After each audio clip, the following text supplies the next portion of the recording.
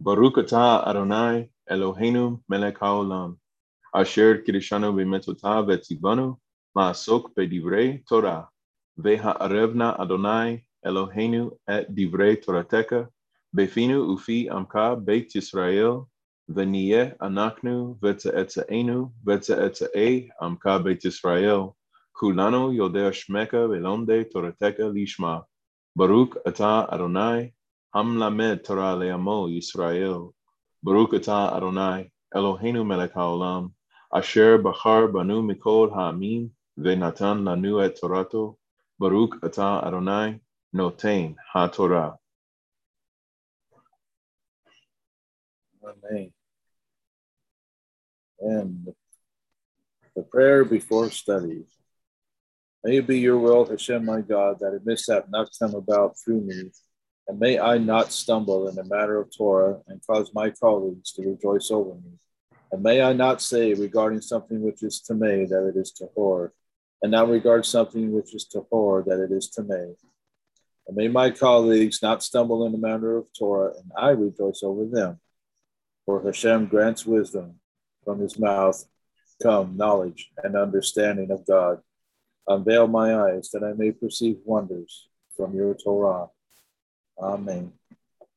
Amen. Mashiach now. Welcome to the Rumination Study. So exciting. This is Erev Sukkot. Already, it's crazy. I feel like we were just celebrating Pesach, which is fitting because these two festivals are connected.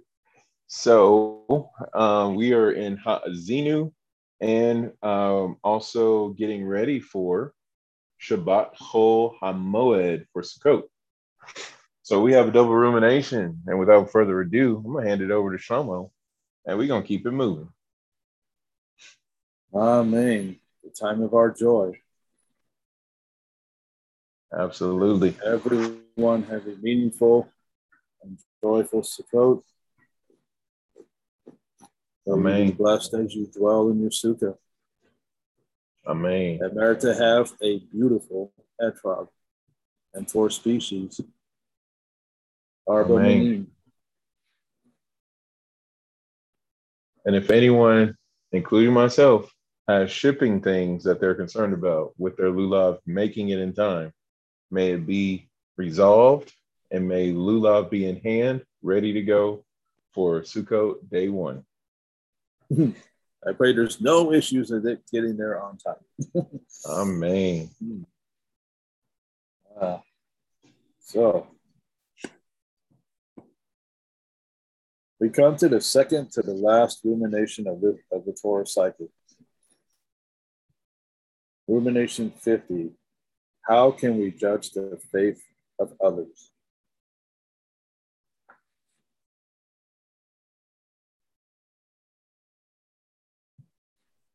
I think it's interesting too because it says judging their faith.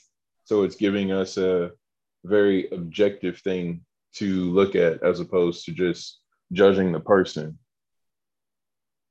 So this is one of the other things too when it comes to judgment, that you really want to focus not so much on like penalizing the person as opposed to paying attention to the specific actions. And then when you look at the actions, that it's all about refining those, because judgment in Judaism is not to penalize people and to punish them. It's actually to refine them. And so looking at judging someone's faith, even though technically that's not up to us, because according to the writings of Shaul, he says that everyone has a measure of faith that is granted to them. But ball back in our court, that means we can increase it if we want, because technically we have no limits when it comes to Hashem. So it's like, do we want to be our own limiter? And also we can't look down on other people for the measure of faith that they have, because again, we don't know their circumstances. We don't know their situation. Yep, very true. The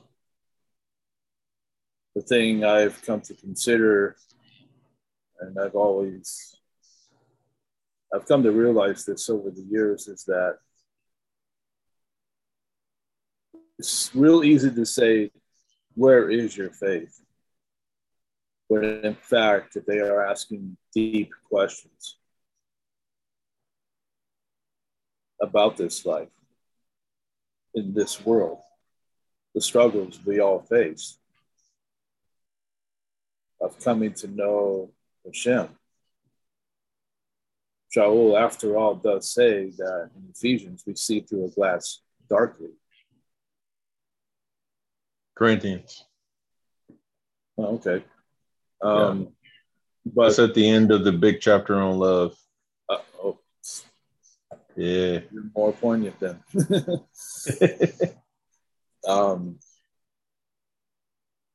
For who can know the breadth, the height, and the width of the wisdom? I believe that's Ephesians. Yeah. That definitely is Ephesians.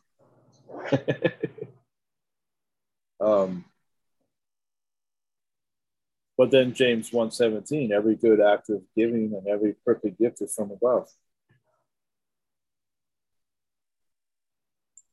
coming down from the Father who made the heaven and lights. With him there is neither variation nor darkness caused by turning. Yeah. Having made his decision, he gave birth to us. There's your mikvah. There's the Master's Discourse with Nick Dimon Ben Gurion. Yes. Nice.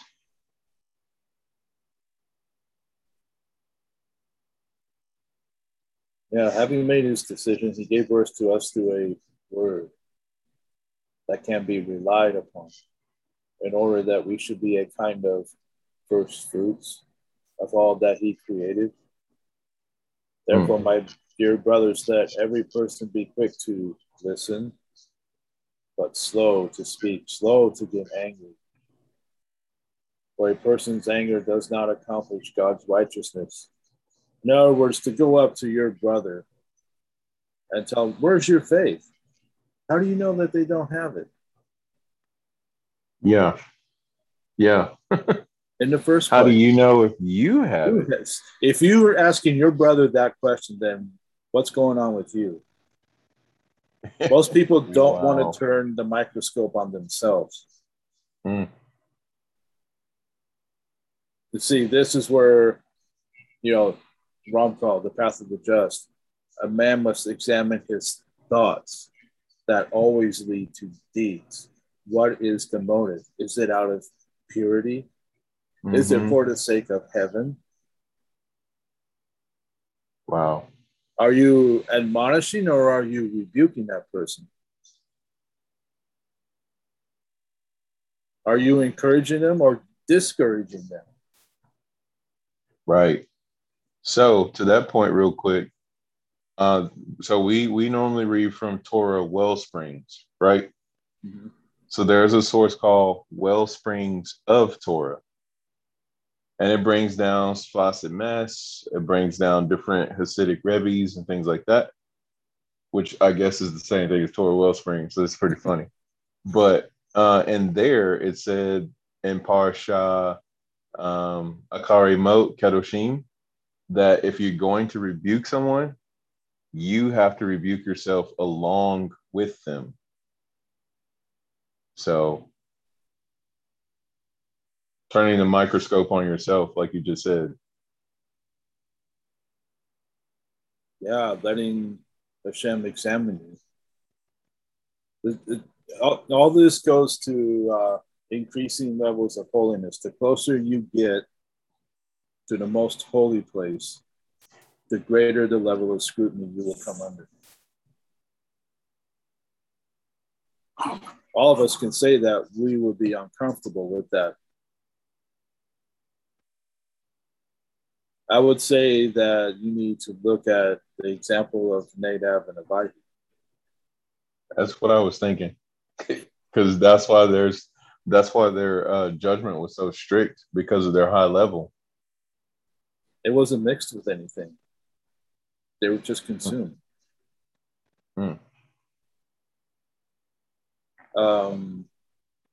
He who whitewashes his friend in public has no place in the world to come. Bava Metzia 54a. Nice. Um, That has to do with embarrassment, right? yeah, what Shaul said to the high priest in Acts 22, I believe, you whitewashed wall.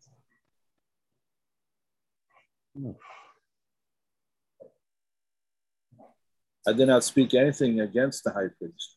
So why are your guards hitting me? Hmm.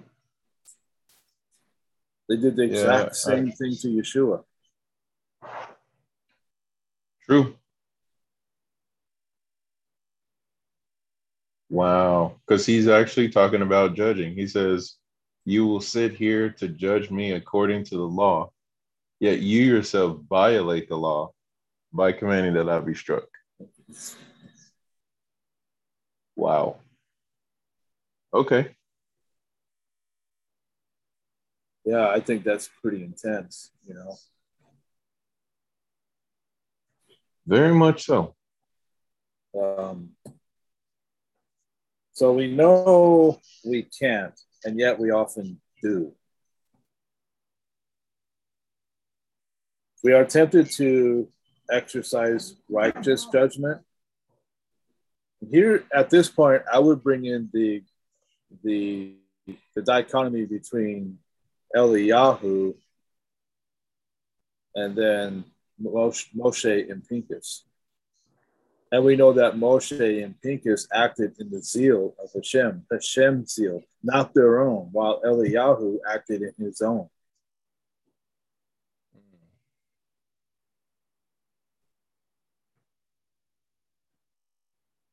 So the claim that it's righteous judgment, I would seriously say, be careful. Examine yourself. What are your motives? You know, your intent. Because as you know, Shlomo says in Mishlei, the power of life and death is in the tongue. 1000%. We are tempted to exercise righteous judgment when we observe others. What we may not understand is there's a difference between judging deeds and judging faith. While it is true that faith and deeds are inseparable when it comes to others, we are never instructed to judge their faith. Nice. So we're already allowing the guidance of the Yetzer Hara in our life when we do that. Because if it's not in the Torah and it's not a commandment there, and we're following it as if it was a commandment, where else is it going to come from? You know, if you're not following the truth, then what are you following?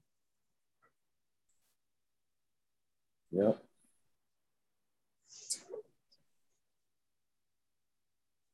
This is probably, I think of the conversation with Yeshua talking to some of the ruling teachers and Pharisees and Sadducees and scribes, where he was talking about, if you were sons of Abraham, you would do the works of Abraham and you wouldn't be here trying to kill me. And then the whole your father is the devil. Yeah, a verse that's been dreadfully perverted or weaponized. Yeah. To use Itaki Heskel's words. I mean, if you need some kind of justification, I mean, and you have a hard time finding it, obviously you're going to use the low hanging fruit, so to speak. So if you can find anything to twist out of context, it's just like, okay, let's take it. Let's take he made all foods clean. Let's take Kefa on the rooftop, you know, Acts 10. And it's just kind of like, even if you look at those passages that are always twisted, it's because they're never put in context. They're never connected to the source and the foundation in which they came from. Like people forget the way Shaul starts out his letters, because he starts out his letters like all Torah, all, Judaism and everything. And then it's like, apparently, some way halfway through his letters, he just gets all Christian. He gets all like anti-Semitic and all sorts of stuff. And you're just like, so he's schizophrenic? And you just kind of raise your eyebrow. You're like, switch artist. yeah, you're like, where's this coming from? Yeah. But yeah. And the last 2,000 years, we have seen so much anti-Semitism from the church. Saying, oh, Judaism is wrong. They're Christ killers and all kinds of vileness. Yeah. And they wonder why there are so many denominations, because one person gets offended and say, you know what, I'm going to start my own thing. Yeah. Instead of living by every word that proceeds out of the mouth of Hashem. That does not change. Yeah, and you don't have to make stuff up to give it props to stand on, He's not a man that he should lie. Exactly. His word forever is settled in heaven. Those who love your Torah, have great peace. There's no occasion of stumbling in them. Kol mitzvoteka emunah. All your instructions are faith. Habakkuk 2:6. The Tzaddik will live by his faithfulness. So you just mentioned the psalm that says all your instructions are faith. So technically that would mean if we're judging someone's faith, we're judging their mitzvah keeping. See where I'm going. Wow. Now you're starting to realize just how dangerous this is. Wow. To judge the one who is faithful to his own instructions. The only thing you're doing is putting a target on yourself for Gevurah. That's it. Wow. It's what the spies did in Parashah Shalach Lecha. They practically accused Hashem of lying. Mm-hmm. They doubted his word. Even Moshe did not take him at his word when he was told not to strike the rock, but speak to us. And that was in a moment of anger and frustration and futility. And what is the Megillah that we're reading? Kohelet. How does it start?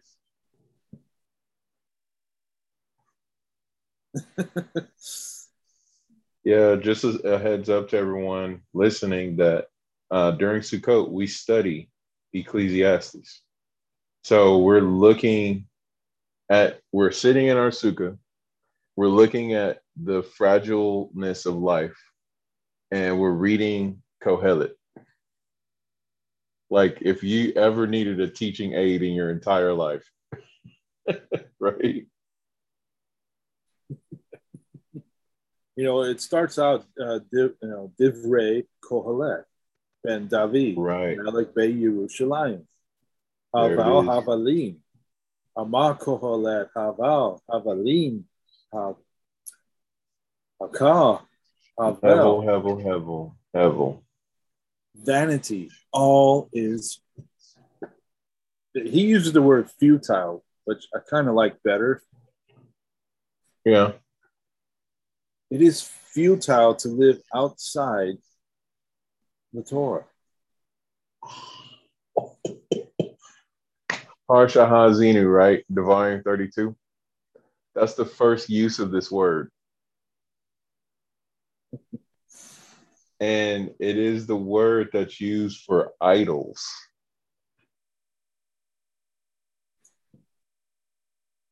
Okay.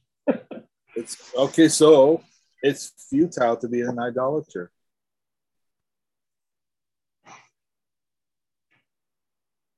Goodness. Vapor, Meaning, so if breath. we use this as a template for the last 2,000 years, and we know that Christianity on the whole is filled with idolatry because they're making it up as they go along.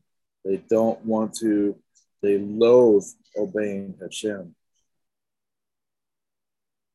To me, theology is nothing more than excuses as to why you don't obey Hashem. It's vanity. It's futile. But you know what's even crazy about that? Because you mentioned that there's the whole thing of judging and things like that that happen. In Judaism, there's actually sources that stand up and go to bat for Christianity that basically mentions that they're not idolaters in the sense of being in violation of Hashem's commandments, because as Noahides, there's a understanding of not knowing Hashem's oneness. So it's okay to have intermediaries and things like that to connect you to Hashem. And so it's like Christianity is idolatry, but Christians are not considered idolaters. Yeah. And that's the statement I've heard, which I thought was really interesting, because outright blatant rituals and things that get done within that system, but it's just kind of like, yeah, but they're going to be okay kind of thing, as opposed to just shooting them down, and obviously there's both sides of the fence there, but I just love the fact that there are some sources in Judaism that actually go to bat for Christianity and be like, leave them alone. Well, yeah, in the sense that you are to love the convert, you to bring him in, to teach him. Mm-hmm. Mm-hmm. We both have a havruta that are teaching us. Yes. That are bringing us into the household of faith. Yeah. Kosher mindset, kosher understanding.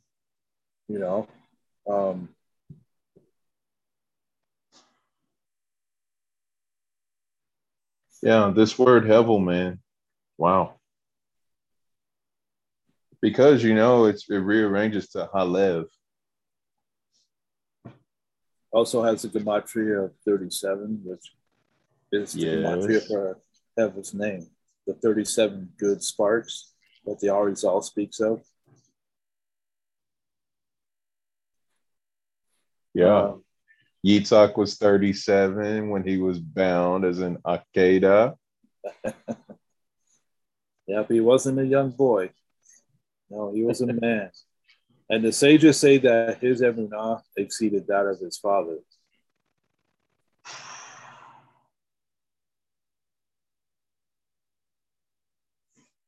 All right.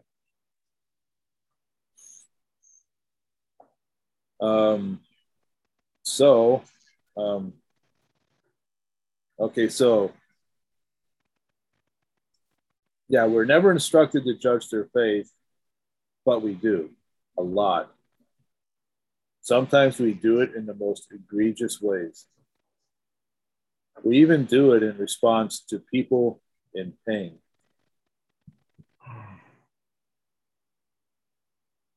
These are the people who are asking some difficult questions. And there is nothing wrong with this. None. And we should not say that there is. Mm-hmm. You should not be saying to that person, oh, where's your faith? You know, oh, God's going to heal you, you know, this and that, you know. Oh, that's the worst. Yeah. That's the worst. How do you know what Hashem's going to do? Our vision, our understanding is limited. His is limitless. Mm-hmm. He has the whole game plan. Yeah, Right? remember Yeshua's Talmudim were asking him, so who's this man's this man that needed healing? They said, does this man need healing because of the sins of his mother or the sins of his father? And Yeshua was like, neither. This is just for the glory of Hashem to be known. Yeah, that's what we need to do, is manifest his glory, to bring the Shekinah into the world from exile. And sometimes to bring Hashem's glory means that a person doesn't get healed. See, we don't know what his purpose is. That's a hard pill to swallow. You know, it's... Yeah, we hear questions like, why is God doing this to me? Other questions would be, why does God allow evil in the world? But we know that James says that God doesn't tempt men. Exactly. Yeah. Because there's no iniquity in him. You know, I mean, it's going back to James 1:12. How blessed is the man who perseveres through temptation. For after he has passed the test, he will receive his crown, the life which God has promised to those who love him. No one being tempted should say, I'm being tempted by God. For God cannot be tempted by evil. Mm-hmm. And God himself tempts no one. I mean, I do that just fine by myself. You know, when I'm drawn away by my own desires, when I start listening to Yetzer Hara, you know, it's, you know, we should really say I'm my own worst enemy. Yeah.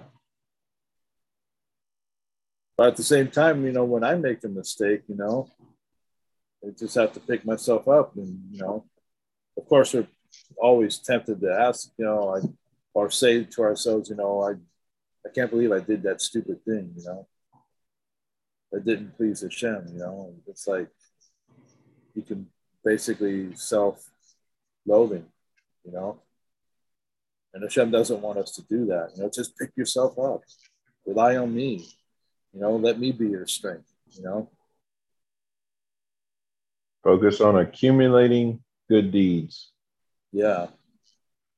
It's like Peter, hey, Master, bid me come walk on the water to you. Yeah, he wasn't concerned about his level at that point either, you know? No. Because sometimes it's like, in order for you to do good miracles or go beyond nature, you have to reach a certain level, you know? And it's like, Kefa was not worried about that. No. Which I think is a powerful teaching point, you know? Oh, yeah.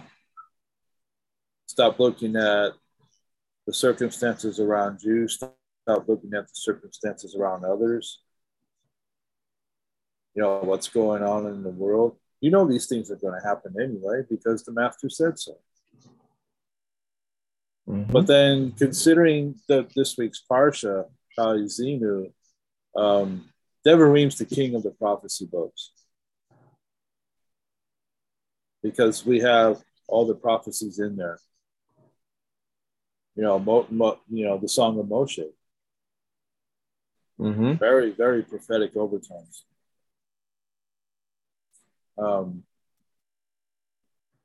I was reading from the Or Chaim the other day. Yeah, Shabbat Eve. And he has some pretty chilling things to say concerning the accumulation of Averos by the nations, which we see today. They're causing Israel to sin in all kinds of ways.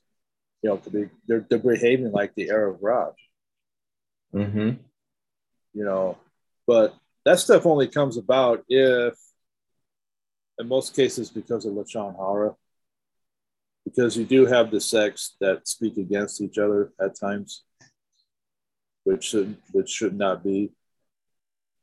I mean.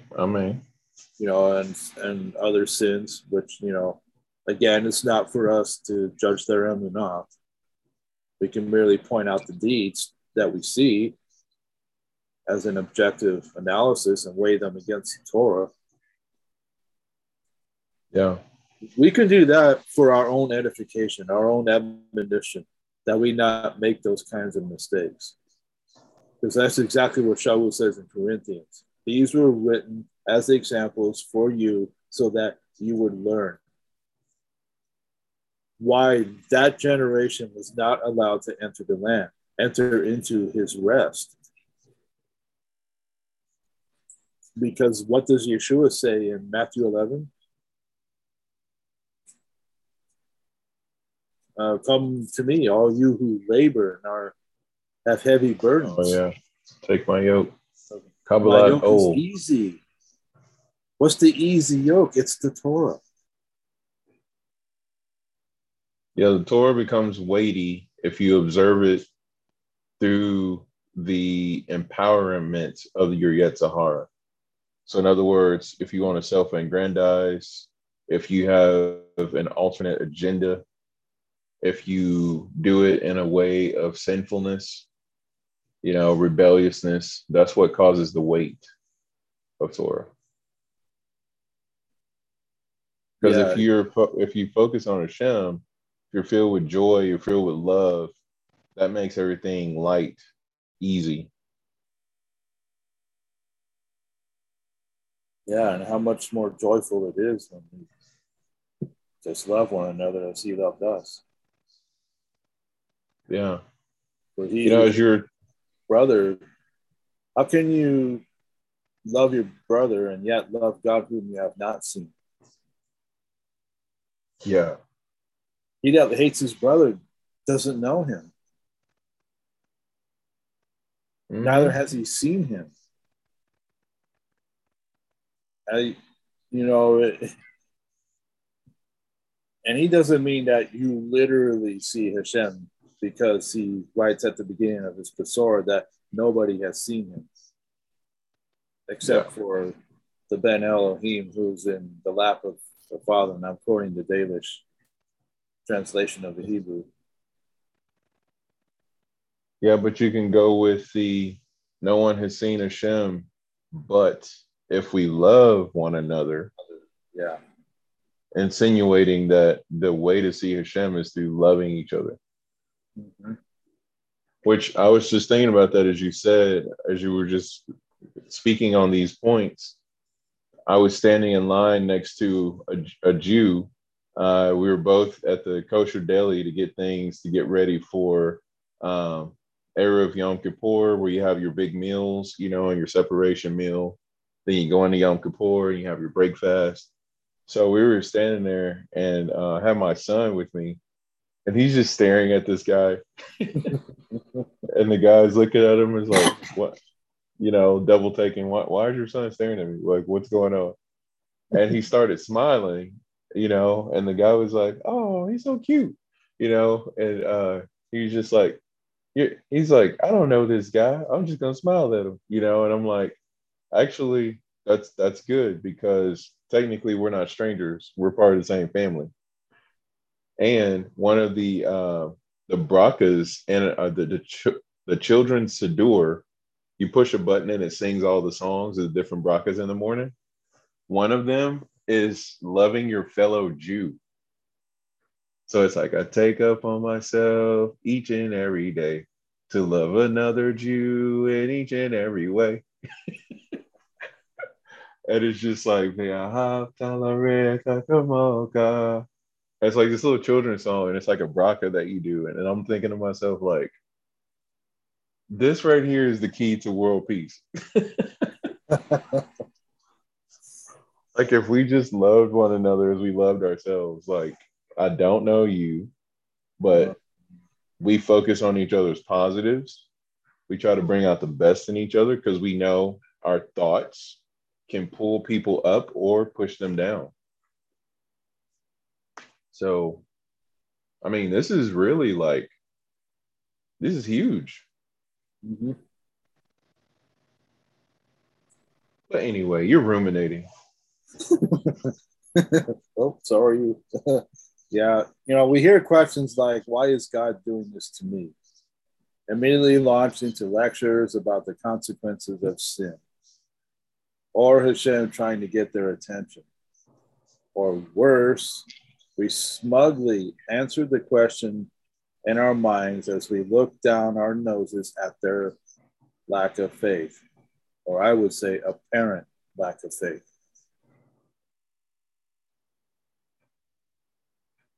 Yeah. But here's the thing, but such questions are not lacking in faith. Get you some. We've all been in this place. There's not one person who's exempt from this. No one.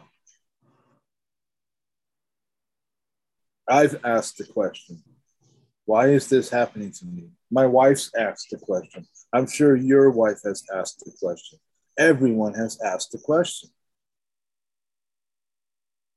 So are you saying like we forget that we've been here before when we look down on people for being like that? Yeah, it has happened. I've done it. Wow. And it is not a good thing to do. Hmm. And I'll be transparent and honest about it. Hashem has dealt with me about it. And I stopped doing it. Hmm. And because of this, the Torah, when I study the Torah and all the commentaries, they open up to me. Because if I'm in that state of mind, forget it. You're just not going to get anywhere. You won't. It's like a door that shuts. Yep. And like the master says in Revelation, I'm the one who opens the door and no man closes it. I close the door. No man can open it. Yeah. Torah study is likened to being in a relationship, very intimately. And so if you are found untrustworthy and things like that, if you've been infidelity, if there's any infidelity there, like the Torah is like, nope, I can't share myself with you. Like, I'm out, kind of thing. Which I thought was interesting because that came from Shvile Pincus one time because he was talking about how the Torah does have like all these deep secrets that for those who are found trustworthy, those who are um, I don't know how to say this word. Those are who are fidel.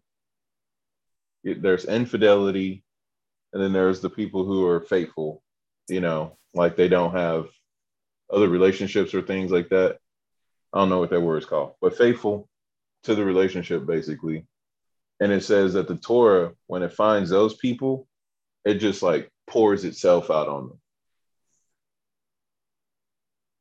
Which Yeah. that would be an encouragement, Bezrat Hashem, for people if you just feel like, I don't know, it's like when I Torah study, I try to get as much as I can, and I just feel like I get these downloads, that's Hashem showing you, like, thank you for being faithful. Thank you for being trustworthy, so.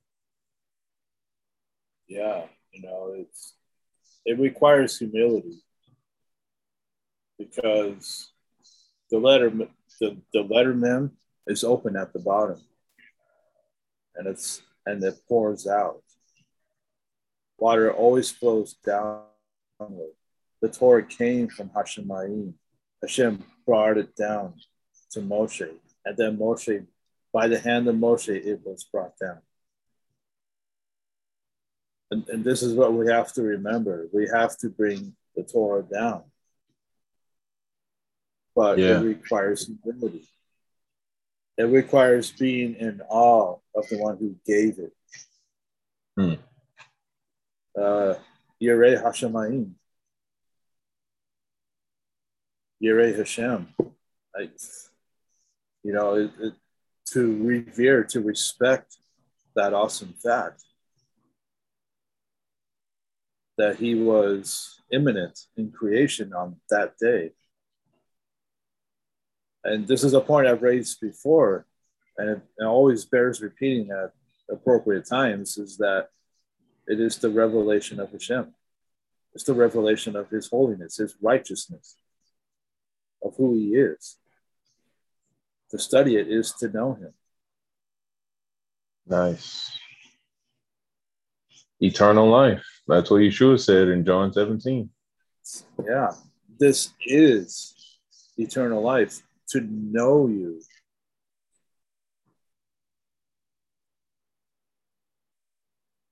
And Yeshua HaMashiach, whom you have sent. Mm-hmm. The scripture defines everything. So why do we need to be?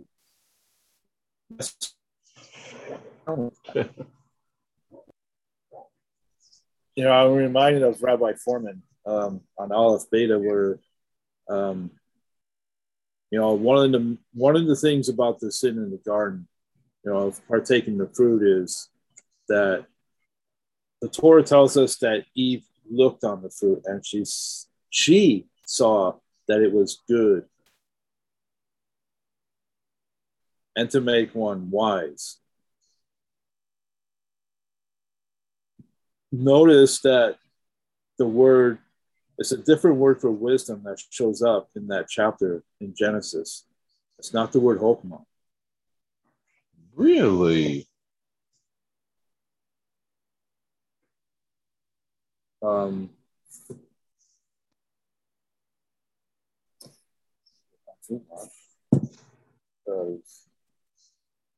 Yep. Trying to get technical over here.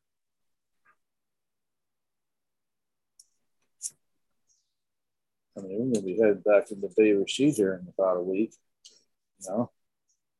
Man, it's so crazy. Yeah. Arum. The word wisdom here is the word arum. Ayin, resh, bav, mem.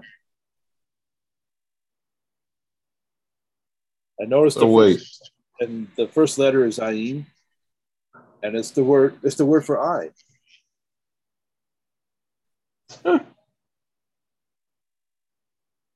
Things I never knew. This is happening. Yeah, arum, mikol, kayat, asadeh, asher asa, Adonai. See, now here, look, Adonai Elohim. So you have that coupling of the four-letter name with Elohim. It uses. Yeah. Oh, go ahead. Vayomer El Isha Af Ki Amar Elohim. See, right here, this is where you see it.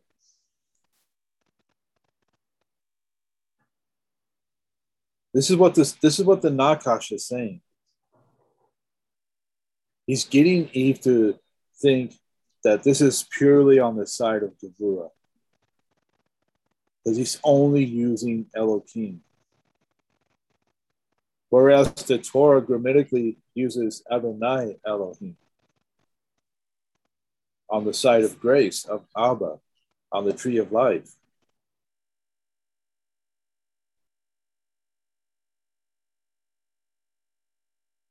So, what was I reading? I don't know. Talking about Parsha Korach, and Korach was upset that the Levites represent Gevurah, while the Kohanim represent Chesed. And he sought to disrupt the balance of Chesed and Gevurah which is why he wanted to be a Cohen. He wasn't okay with being the Gevurah that balances out the Chesed. He was like, let's just get rid of Gevurah completely, and everything that represents Gevurah, we're going to make that Chesed. So in other words, replace Chesed with Gevurah, then get rid of the balance of Chesed and Gevurah. Because it was like, take away the Levites, let's make everybody Kohanim. And the Levites who formerly represented Gevurah are now going to be only Chesed, but there was no Mita change. So now you've substituted the kindness with the severity, and you've made severity kindness without anything to balance it. So your kindness isn't really a true kindness at that point. And, that brings up a question. Okay, so who's, with no Levites, who's going to carry the furnishings of the Mishkan? Come on. Right? A great honor was bestowed on Korah. He was of the Kohathites, who had the responsibility given by Hashem himself to carry the Brit Aaron. How much more honor could be bestowed upon you? Because the ark is the testimony. Dude, they make movies looking for this ark, trying to touch it. And here you are, that's your responsibility. Again, but don't judge people's faith, right? You're judging Hashem for him giving you the distinct honor of carrying the ark, the most holy object in the world. The representation of the Kisei Kabod, the Kisei Hesed. Wow. So you get to be on earth as it is in heaven. You got the 4 living creatures that surround the throne. Then you got 4 Levites that surround the ark. And you're not okay with that. Well, yeah, and 4 Malachim. Yosef brought that up one time. Oh, man. The archangels, yeah. Yeah.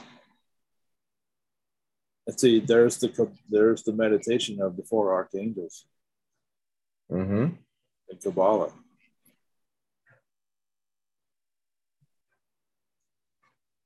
So, with the Nachash, he is speaking of Gevurah. It's like Korach followed suit with that. Yeah, he was basically showing who his father was. Uh-huh. So are you going to read 2, 3? Are you going to read up to verse 6? Or where do you? See. Isha af ki amar Elohim lo tokulu mikol etz. Again. This is Hava's response to the serpent. At first, she didn't fall for it. Right. Good job. She comes back with exactly, she comes back exactly with what Hashem commanded him not to do. This is making me think of Yeshua in the wilderness. Yep. Because it was the 3 temptations. He was like, the first time he was successful. Second time, successful. Third time, successful. And it was like, okay, I'm out. With Hava, though, it was like, first time, successful. Second time, wavering.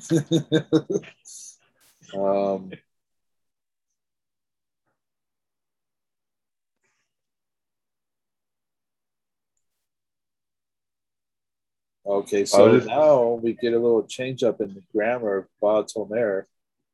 Isha el Nakash mi pri etz hagen hagan no kal. Of the fruit of any tree of the garden we may eat. Of the fruit of the tree which is in the center of the garden, God has said, you shall not eat it nor touch it.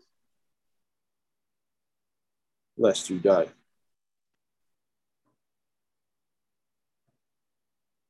Yeah, umi pri ha'etz asher beto hagan amar Elohim.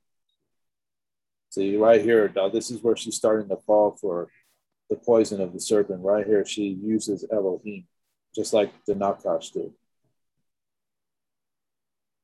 Yikes. Elohim lo toplo. Imenu velo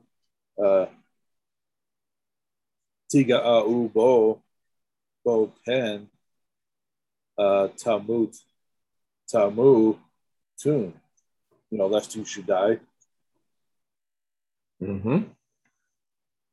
But then Biomer ha nakash el Isha lo mot. You won't die.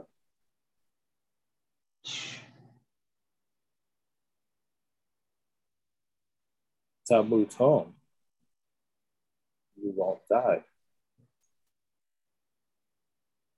Ki yodea Elohim, for in the day, for ki yodea Elohim ki bayom akalkem mimenu unif kahu aneikem ehaitem ke Elohim yadea tov meira, which the serpent said to the woman, you will not surely die. God knows that on the day that you eat of it, your eyes will be open and you will be like God. See, again, he just uses Elohim again. So you'll be like Elohim. Yes. Wow.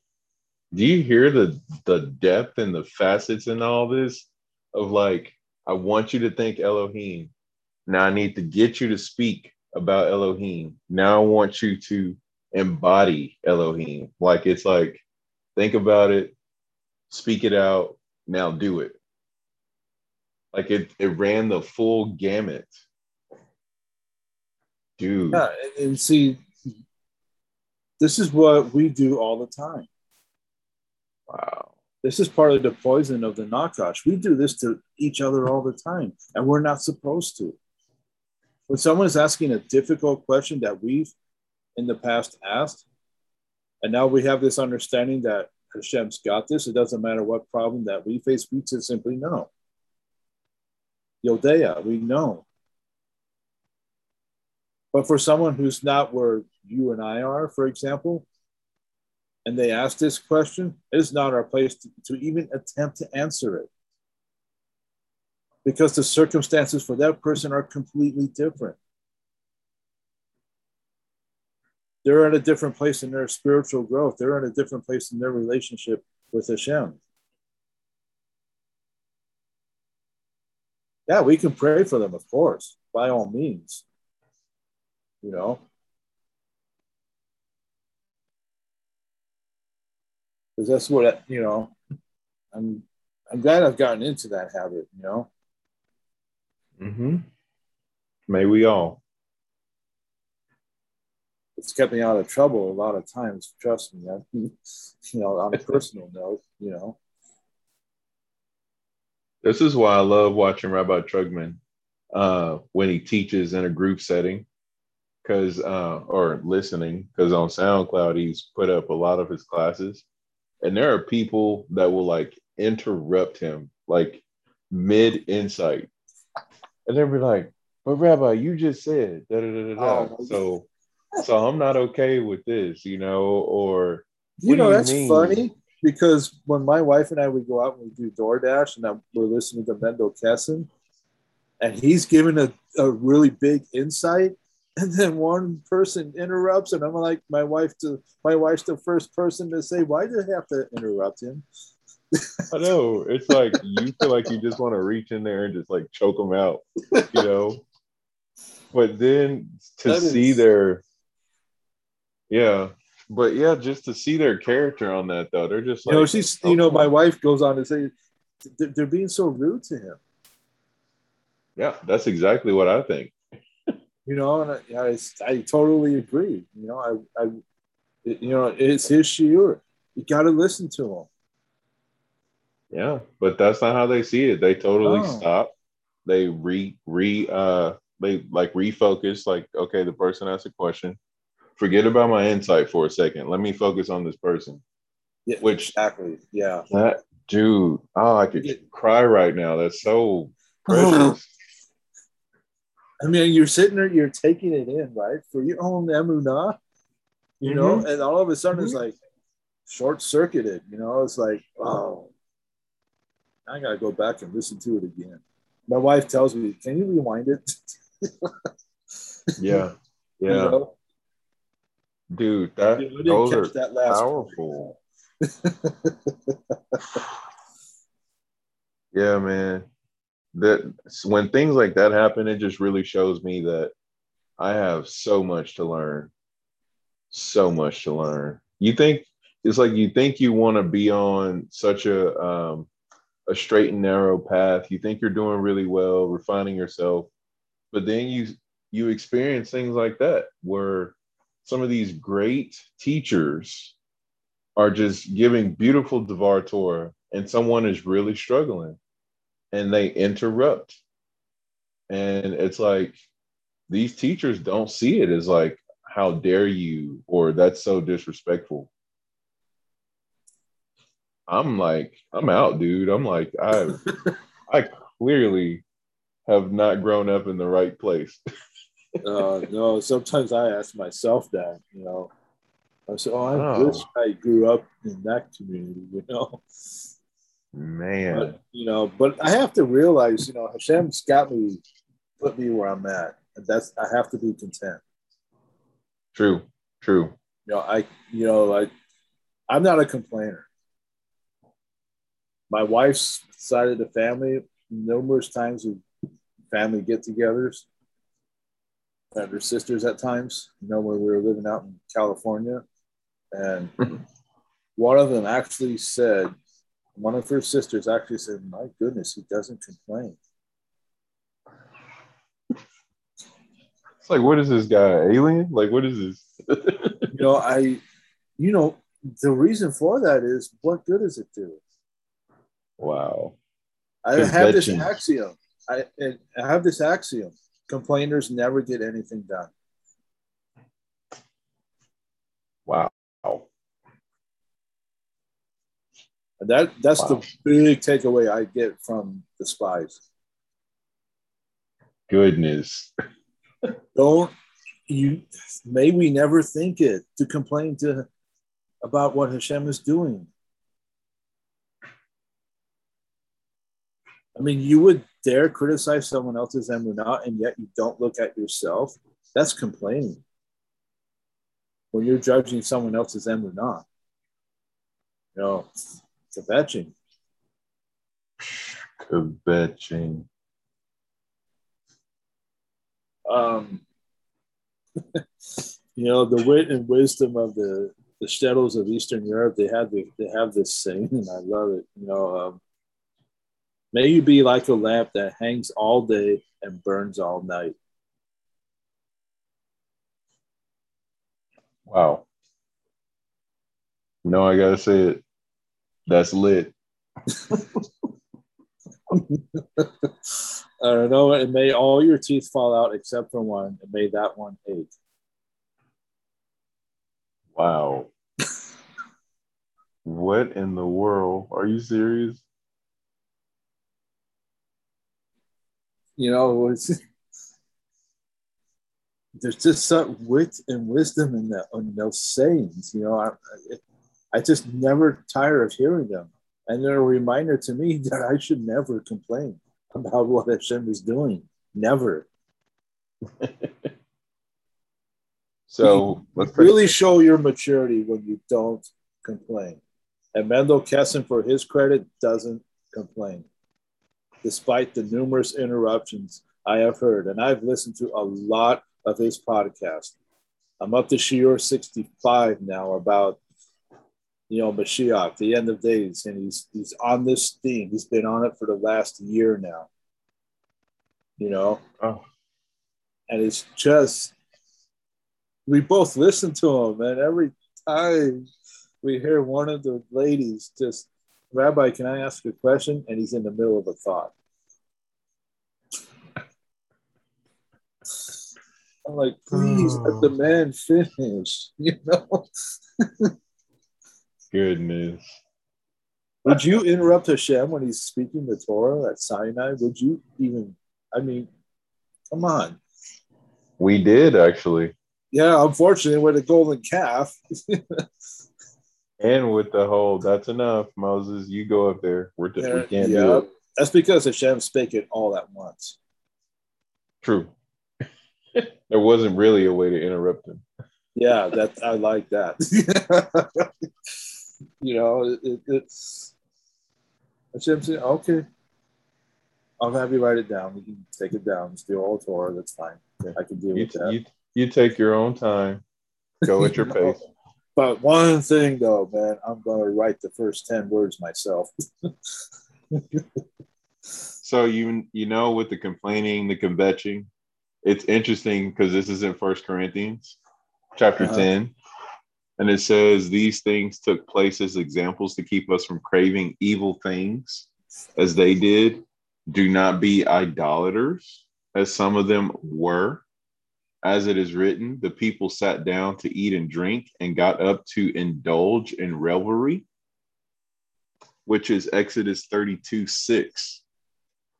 Then it goes on to say, go back up here.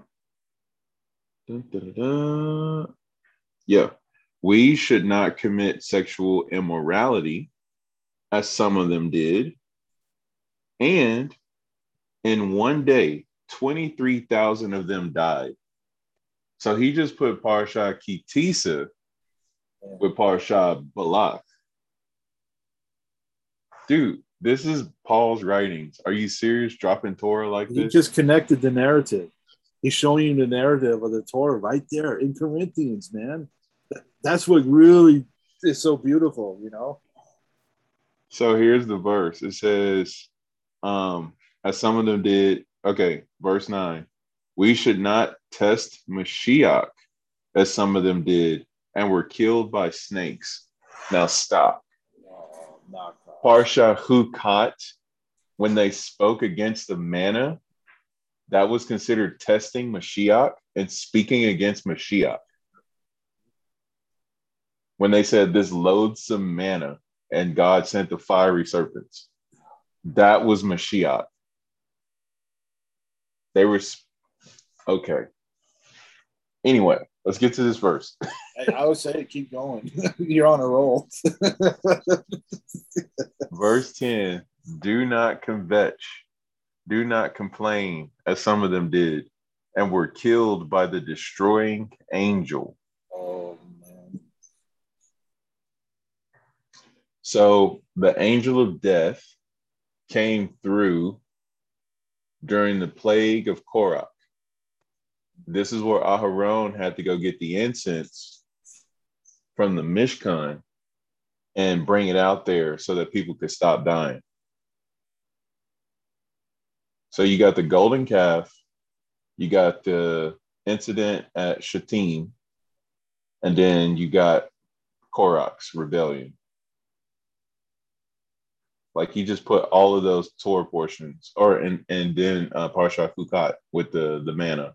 Yeah, he fit them into the narrative pre-Parashah Pinchas. Dude. Because we also have to realize that the other parts that fit into that narrative is Vayikra, Zav,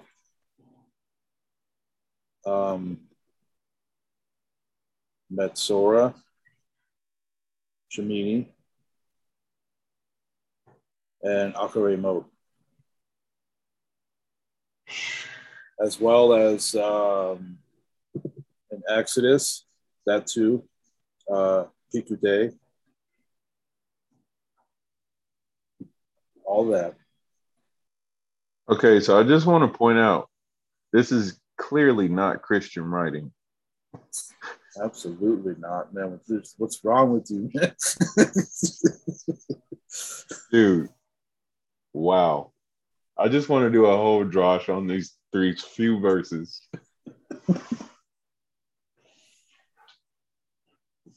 Okay, Shaul anyway. just gets totally amazing how midrashic he is. Yeah. When you take it back to the Torah, when you take it back to the sages, which I consider him a sage. Yep. 100. Do you hear the words of this righteous sage?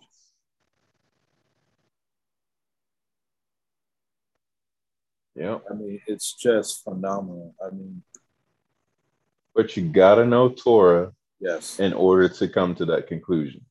absolutely. And you need to know the words of the sages as well. Yeah. Gotta have Talmud under your belt, man. If you really want to understand our master and his Talmudim. Incredible. Absolute prerequisites. I mean, So yeah, there's your grumbling and kvetching passage right there from Corinthians. Back to you, Bob. next contestant. Oh, yeah. Or Wow. worse, we smugly answer the question in our minds as we look down our noses at their apparent lack of faith. But such questions are not lacking in faith. I'll repeat, but such questions are not lacking in faith. In fact, they are founded upon the deepest faith of all, the belief that Hashem is working in this world. And the one in pain not understanding how Hashem's plan is revealed in pain. The faithless don't ask such questions. Hashem's plan is revealed in pain. Yes. Wow.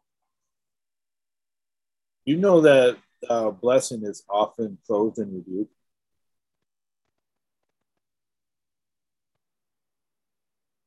You mean like the blessings and the curses passages? Mount Gerizim, Mount Yeah, Everine, there you go. There you or go. Mount Ebal, Mount Gerizim. And Gerizim's the so mount of blessing, Ebal is the mount of cursing. yeah. Wow. Or think about Parashat Ki Tetse, and Ki Tavo, especially Ki Tavo. And Right. given the fact that the gematria for Ki is 30, corresponding to the 30 days of Elul, Yep. that Parsha contains the curses. But when Elul comes to an end and we hit Rosh Hashanah, we want to put those curses behind us because we've just started a new year with blessings. Yes. Standing. Yeah, March you're on into standing right here, right now. You're going to walk into Eretz Israel when we cross the Yarden. The blessings of the land.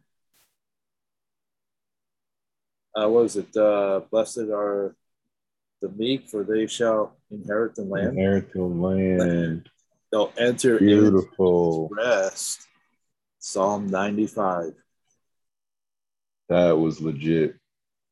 Nicely done. You know, we don't enter into his rest when we kvetch. Yep. And when you criticize someone else's emunah, when you judge them, when you belittle them, or anything, any kind of lashon hara, you're not resting in him. You're not trusting in him. Your confidence definitely is not in Hashem. That Hashem is working in them, that their pain is bringing him, the Shekinah, into the world from exile. Wow. So Hashem works through pain, which is like one of our biggest turnoffs as humans. Like we don't like pain. But it's one of the very prime avenues, conduits, channels of Hashem's revelation?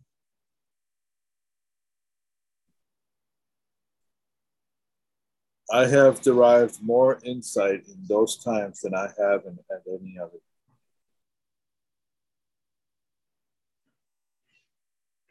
That's a Selah if I've ever heard one. Especially now with what's going on with our car. Yeah. And what's interesting is a bit of a testimony. We have a neighbor in the next building who started asking me about Torah. Really? That brought about a situation where we could start talking to him about it. You know, and we invited him into our apartment, you know, and he started asking questions about Judaism. You know, he says, I know about it. I know some things about it, but, you know, I'm looking to learn. And I said, I'm more than happy to share with you. So, car problems open the door for this? Yes. Dude, come on, man. Seriously?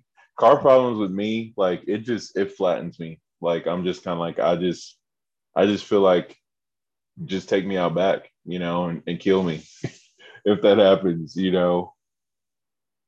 But dude, a ministering opportunity, connection, you could be bringing Olam Haba for this person, you know, like, hey, hats off to you. The little gift that has the little kid with the respect hat. That's what I got for you right now. He even offered to give us a ride if we ever needed to go anywhere. On top of that, because one of the things he said, I like doing good things.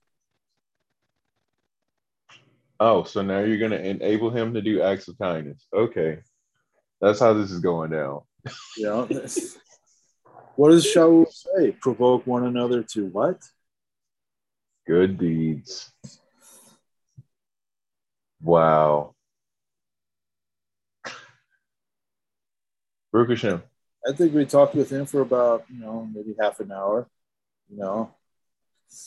Yeah. You know, time flies in those you could be talking for hours and you're just like, easily. oh, it only felt like 10 minutes.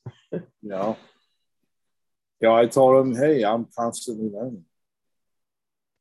You know, true that. True that. May you never stop.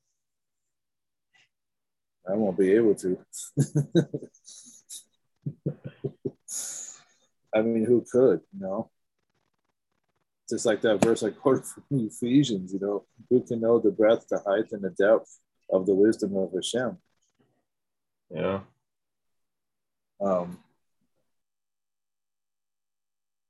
Okay. So at other times, we listen to the people express their faith, quote unquote, in unscriptural ways. They make theologies up out of whole cloth. Our response too often is to dismiss them and their misguided doctrine, considering them completely blind to God.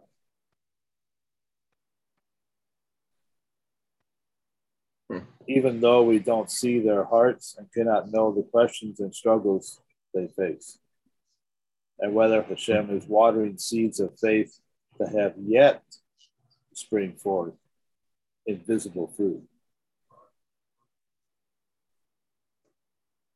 So, in other words, if you are judging their emunah, being dismissive of it, it's like you're chopping down a tree. Yeah. Because you get 4 years, you know, like you can't just be like, oh, this tree sucks.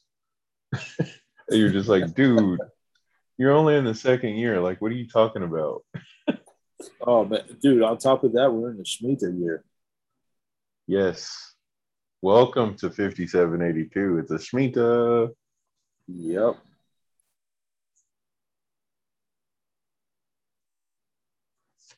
We may have a list of quote unquote non-negotiable doctrinal points, which may be correct, and use them to discount the power of the Almighty in the lives of others. Truth be told, that theology always tends to act like a pair of horse blinders. Or like a fighter pilot who pulls a high G maneuver, one of the first things that happens is tunnel vision. Wow. Unless you know how to, grunt, tense up your whole body to get the blood, stop the blood from pooling in your legs. Because that's why they wear those G suits, because what they're designed to do is to keep your blood from going down to your legs and keep it up in your torso. Huh. Wow. And up here, the most important part, so you can fly the aircraft. Did not know that. And not black out during the high G maneuver. Wow. Because a lot of the jets nowadays, even back in the 70s, like especially the F-15 Eagle, which had two afterburning Pratt & Whitney J35 engines that could produce 110,000 horsepower equivalent. That aircraft could reach its combat ceiling of 70,000 feet inside of 5 minutes.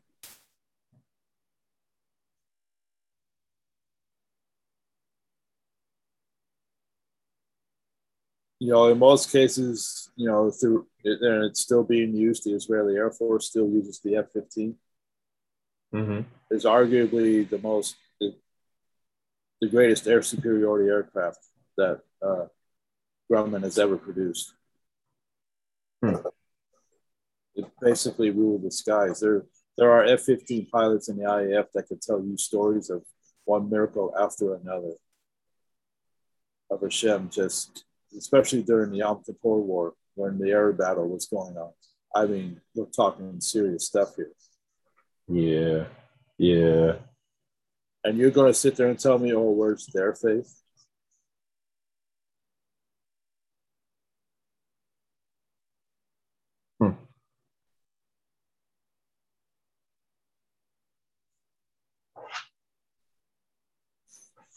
See, non-negotiable doctrinal points which may be correct and then use them to discount the power of the Almighty in the lives of others. In which case, who is the one lacking faith?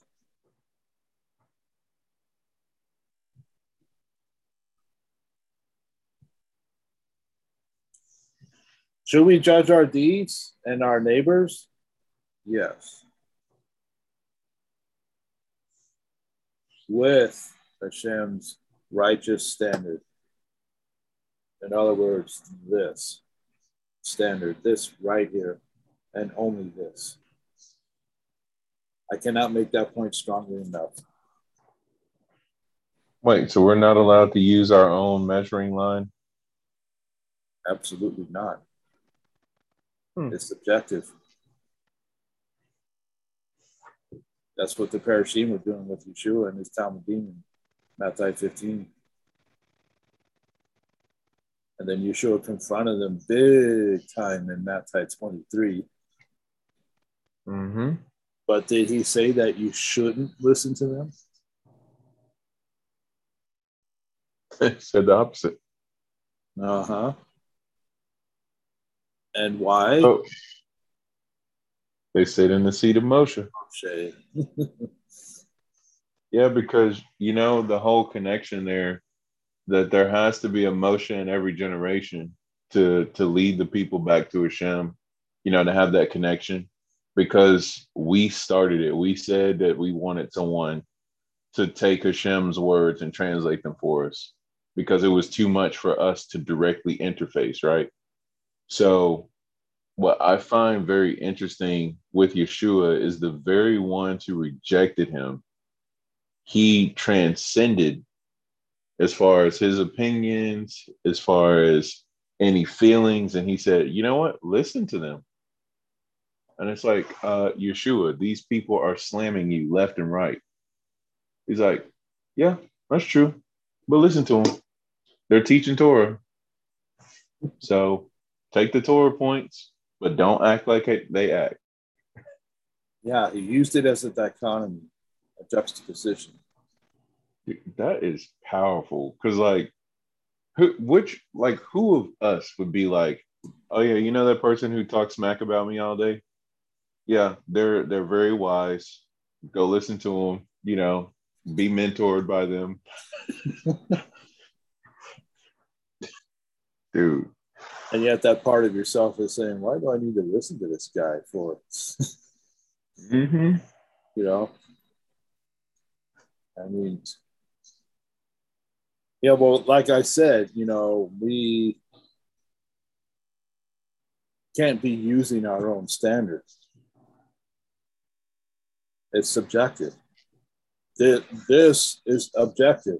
This right here, the Torah. So even the Mashiach didn't do things subjectively. No.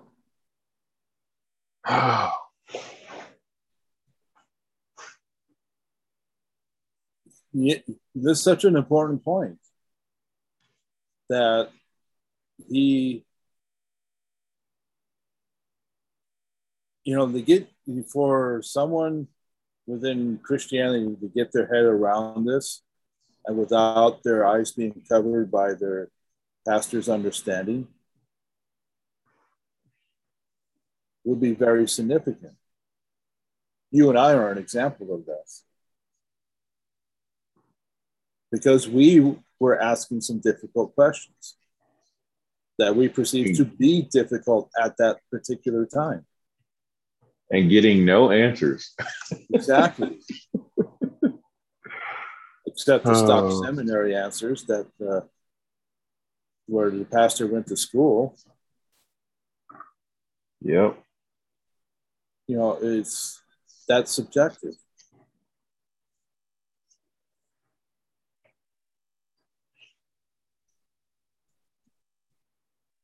But yeah, I know, there is a day coming when there will be those, in mass, I suppose, that they will come to this knowledge, and it's going to be up to people like you and me to teach them. Yeah.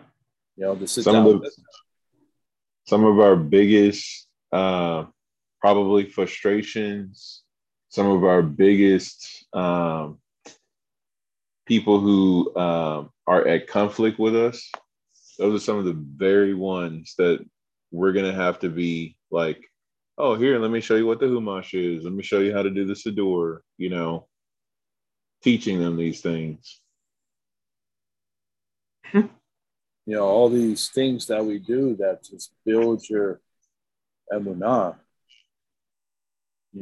outward expressions of an inward and imperishable faith. We're showing the proof of our love for Hashem.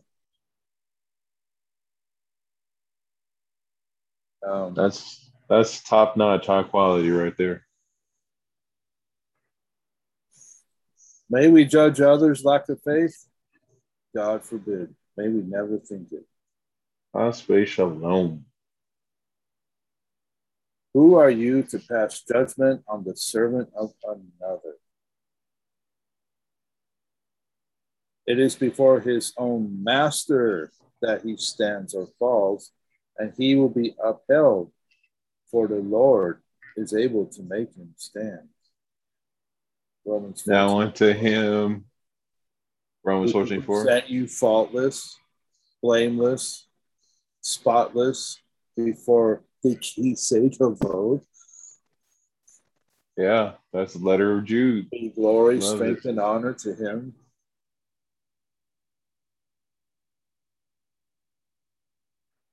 Wow. That one time where Shaul wrote exactly like Jude. Okay, so now to the one who can keep you from falling and set you without defect and full of joy in the presence of his Shekinah. This is why I like the CJD. Mm-hmm.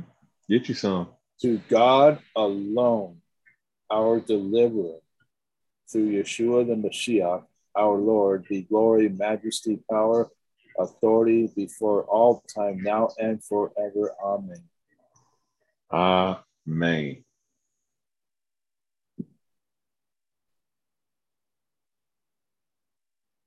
That's a unpacking that verse. A whole nother drush. Oh, I mean, and what a perfect letter to head into Revelation. Right.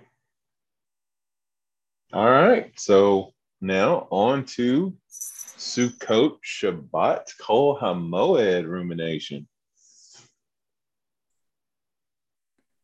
So I guess just to debrief everyone, during the week of Sukkot, there is not a Torah portion. There are special readings every day.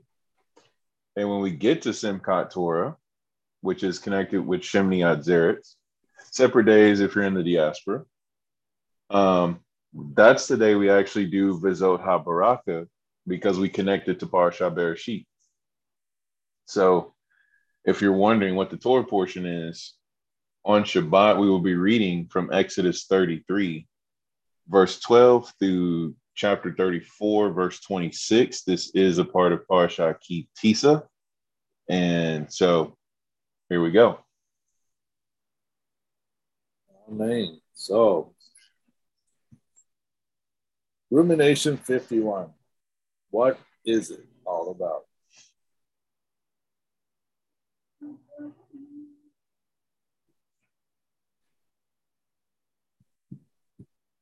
This question obviously requires contemplation, meditation.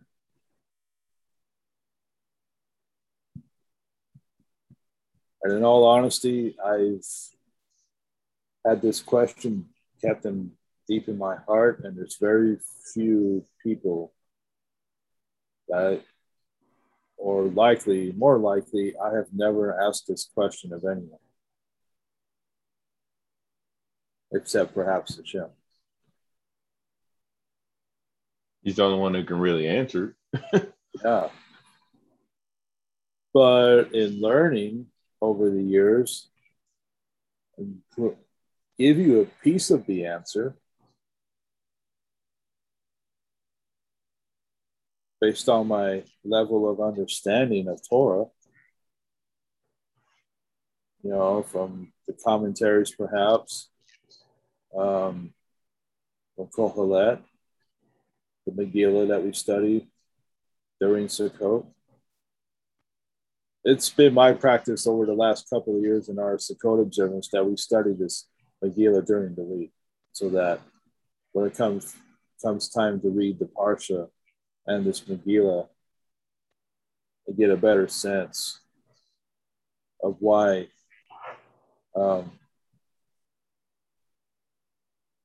Shlomo wrote it and when he wrote it. Because in this Shevivei Pinchas, he alludes to that Shlomo HaMelech gathered the people at the Heikel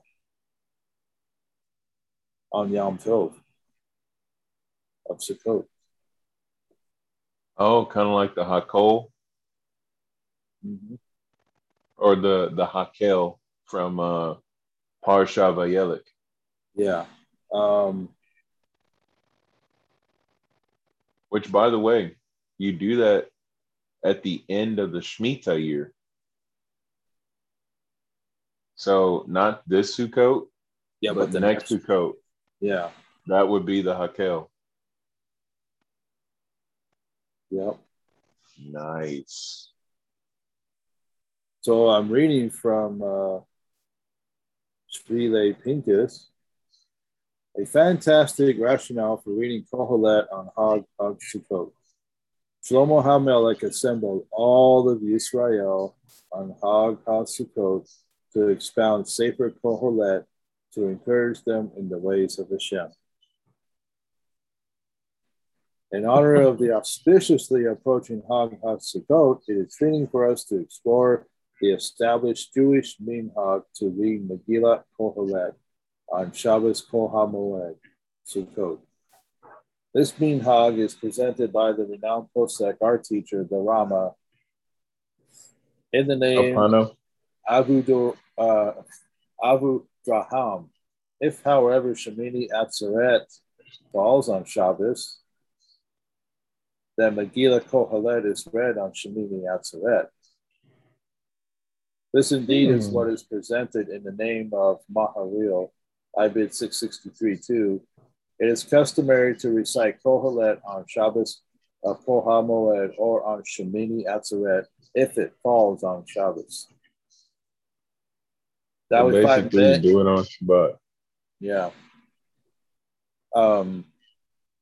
So on my calendar, Shemini Atzeret does not fall on Shabbat Kol HaMoed. Right. Yeah, it'll be 5th day of Sukkot. Yeah. Now we find many rationales for this minhag among the poskim.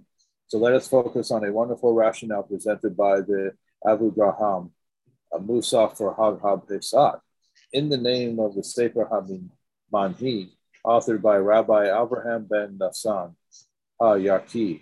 He refers to the pasuk in Malachi Aleph 8:2. They gathered before Shlomo HaMelech every man of Yisrael for the festival Sukkot in the month of Itanim, Tishrei, which is the 7th month. We learn from this Itanim, like AEIT or ETA? Aleph, Yod, Tav, Nun, Yod, Mem, Sufi. Okay, so that word is the plural of the Hebrew word Eitan, which Eitan is a name for Abraham. And it has to do with being a strong or a mighty one, like valiant. So I'm thinking of Tishrei, how it's the month where the birth of the patriarchs, it's considered to be that month. So it's interesting. Yeah, and I just thought of something from Parashah Vayera, where the three angels came to Avram in his tent. Mm-hmm. Could this have been during Sukkot? That's it. Yep. Because we know Sukkot and Pesach were originally together. Yeah. And also that Israel journeyed from Ramesses to Sukkot. Yeah. Rabbi Foreman, you heard that, right? Yeah, I gotta watch that one. Oh, okay. Well, yeah, you better buckle up. He just so you know, strap in and prepare for a high G burn. Huh? He's just like, big deal, little deal. Like he just yeah. I said, what's the big deal about it? I was like, bro, you gotta calm down. You can't just do that.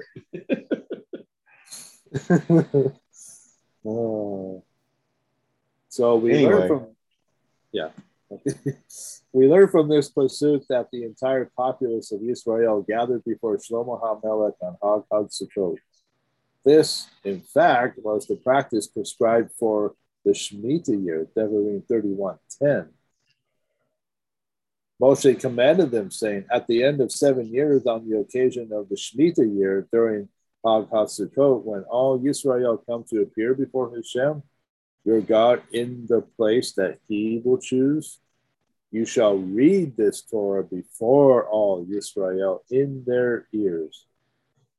Gather together the people, the men and the women and the small children and your stranger who is in your cities, so that they will hear and so that they will learn. I mean, what we were talking about earlier. Yeah, learning. We're supposed to teach as well as learn. And they shall fear Hashem, your God, and take care to perform all the words of his Torah. That's what it's all about. Our sages learn from here that Hag HaSukkot is the proper time to assemble all of Israel to encourage them to abide by and fulfill the mitzvos of the Torah. Indeed, this is what they did. Accordingly, he asserts that Shlomo HaMelech, the author of Sefer Kohelet, would teach it and expound on it every Hag HaSukkot to instruct and admonish all of Israel. This is the rationale for reading the Megillah Kohelet on Hag HaSukkot. Here's where it gets good. I really like this. The 7 Havalim in Kohelet align with the 7 days of Hag HaSukkot. Divrei Kohelet ben David Melech be Yerushalayim. Hava Havalim Amar Kohelet Haval Havalim Hakal Haval. The words of Kohelet, the son of David, king in Yerushalayim, futility of futilities. Said Kohelet, futility of futility. All is futile. Akol Haval. According to Rashi, Kohelet is crying out that everything created during the 7 days of creation is futile, inconsequential. The 7 futilities correspond to the 7 days of creation. I could add another layer of so to that. The 7 days in between Rosh Hashanah and Yom Kippur also correspond to the 7 days of Sukkot. Torah Wellsprings. Yep, bring that in, man. Take the speed up another notch. The source for this notion is found in the Midrash Sokar Tov Tehillim 92. The Midrash points out that the word hevel, futility, appears 7 times in these Pesukim, 3 times in the singular plus 2 times in the plural, each one counting as 2. Hence, they associated them with the 7 days of creation. Thus, Shlomo HaMelech informs us at the very outset that Sefer Kohelet is meant to prove that all mundane earthly matters are utter nonsense and fruitless. So 7 days of Sukkot are like the 7 days between Rosh Hashanah and Yom Kippur, and it's also like the 7 days of creation. Okay. This aligns magnificently with the 7 days of Hag HaSukkot given to us by Hakadosh Baruch Hu. We find the following elucidation in the Gemara of Sukkah 2a related to the Pasuk by Vayikra 23:42. You shall dwell in Sukkos for 7 days. The Torah said, for all 7 days you should abandon your permanent dwelling and sit in a temporary dwelling. In keeping with our introduction, Hakadosh Baruch Hu is informing us that all of Olam Hazeh, which was created during the 7 days of creation, is merely a temporary situation. It was designed to prepare us for Olam Haba. In other words, of the Mishnah in Avot 16, Rabbi Akiva says, Olam Hazeh resembles an antechamber to Olam Haba. Prepare yourself in the antechamber so that you will be able to enter the banquet hall. Marriage supper of the Lamb.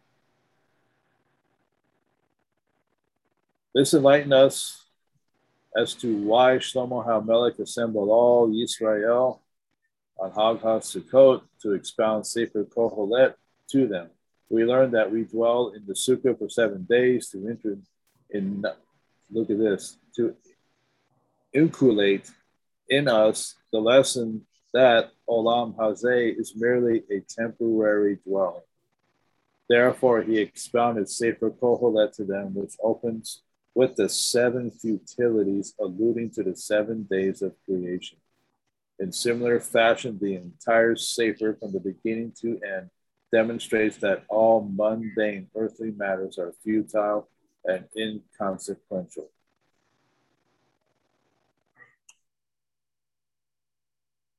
Okay. And I shared that with the group. Strictly Torah.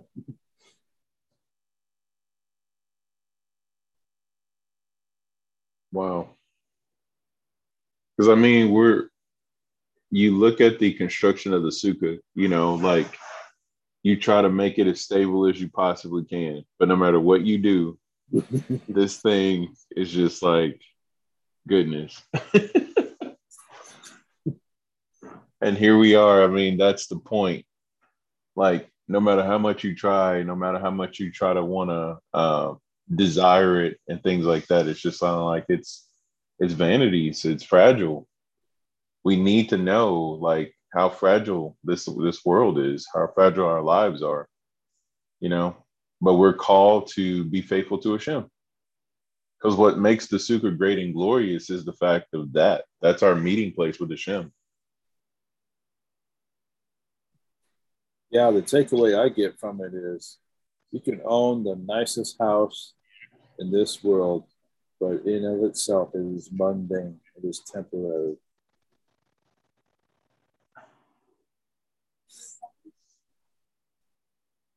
Great Because point. the master says, I go to prepare a place for you, that where I am, you may be also.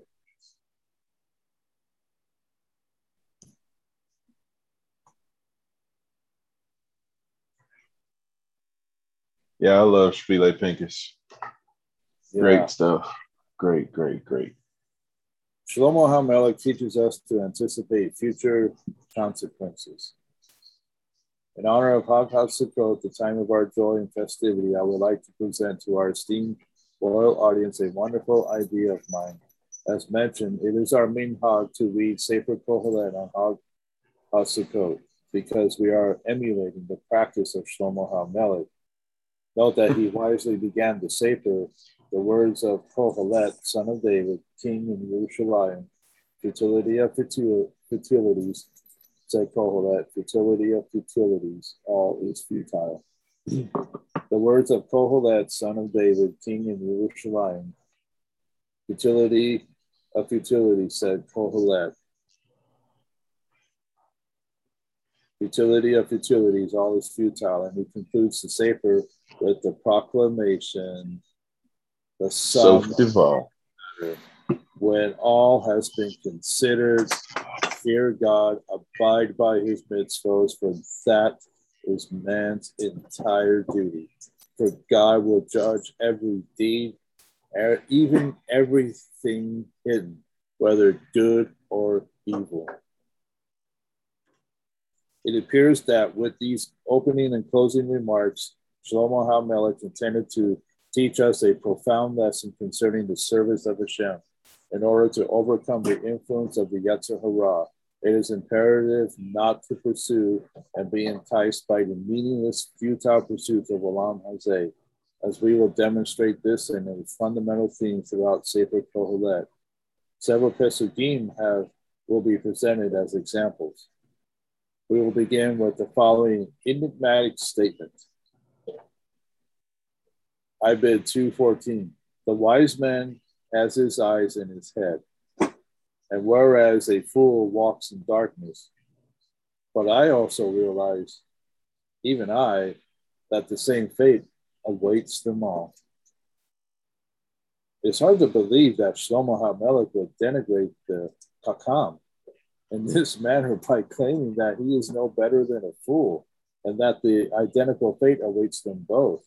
After all, the Chacham is most certainly destined to end up in Olam Haba, whereas the fool will most certainly descend to the netherworld. To reconcile this puzzling statement, let us refer to another statement in Ibid 4:13. A poor but wise young boy is preferable to an old and foolish king. Rashi comments in the name of the Midrash, the poor wise boy is the Yetzer Tov. It is referred to as a young boy because it does not enter a person until he is 13 years old. It is described as poor or unfortunate because the bodily limbs do not heed it as they do the Yetzer Hara. It is described as wise because it guides man sensibly, intelligently to do good. The king is the Yetzer Hara who rules over all the bodily limbs. It is described as old because it enters one's body at birth. It is described as foolish because it misleads a person to go astray along a wayward path. The Netivot Olam, Part 2, Netiv Koach Yetzer 4, the Maharal explains the practical significance of these depictions. The Yetzer Tov is portrayed as Kakam, wise. Based on the qualification in Talmud 32a, a truly wise person foresees the consequences of all his actions. He realizes that if he sins, he will ultimately be held accountable. Therefore, he does not fall prey to sin. And if he does sin, he performs teshuvah. The Maharal teaches us that when the Yetzer Hara persuades a person to commit an avera, the wise Yetzer Tov provides moral support and encourages him not to be swayed or tempted by the glittery nonsense that surrounds us in this world. It helps a person realize that he is being deluded by his desires and cravings and will suffer the consequences. Instead, he sees the world with open, intelligent eyes. He realizes that ultimately we are all destined to die and that nothing will remain of the meaningless desires of Olam Hazeh. Furthermore, because of the influence of the Yetzer Tov, a person realizes that HaKadosh Baruch Hu will hold him accountable for all his actions. In the words of the Tana, Akavia ben Mahalalel, and I vote 3:1, know before whom you will be held accountable before the King of Kings, HaKadosh Baruch Hu. By considering future consequences, a person will avoid committing an avera. For this reason, the Yetzer Hara is depicted as a foolish old king, because it introduces foolish whims in a person that confound and displaces wisdom. Thus, he does not consider future consequences. Instead, he's enticed by the glittery excitement of the present.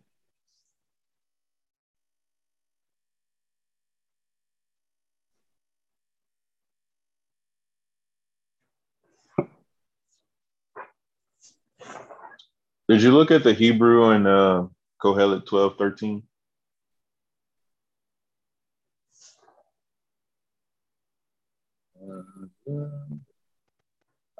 Specifically for the phrase, this is the whole of man's duty.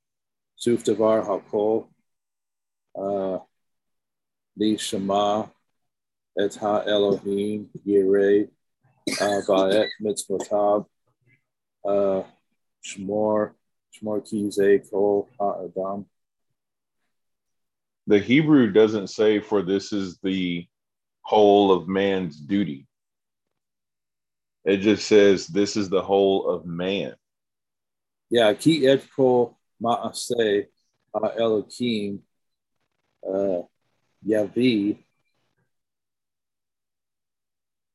Mishpat Al Kol Na Olam Im Tov Ba'im Ra.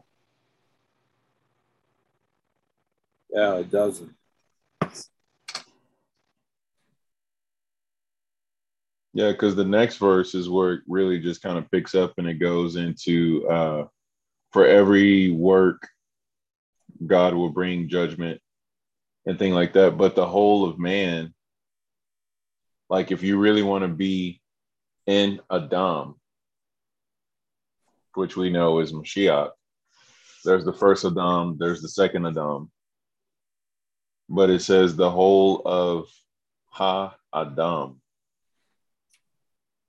Ki Ko Ha-Adam. Notice it also uses the word shamor, guard, keep, or treasure. We're to treasure the mitzvahs. It's like a treasure that the king entrusts to a steward. Yep.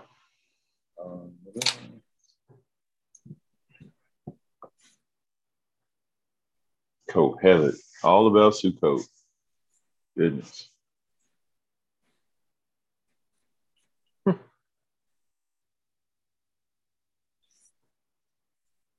just wanted to see it in the Chumash.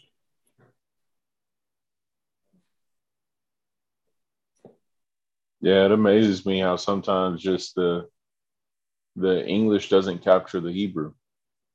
No, it doesn't.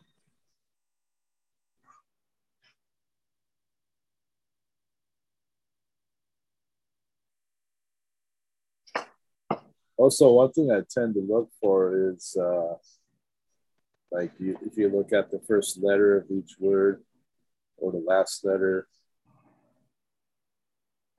Yeah, Roche Tevot is what that's called. Like, okay, here we go. The first two words, if you take the first letter of the first word, and then the first letter and the last letter of the second word, you have the word Seder.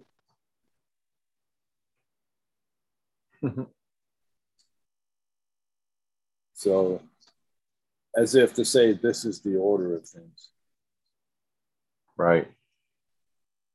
In other words, the order of things is to keep his mitzvot.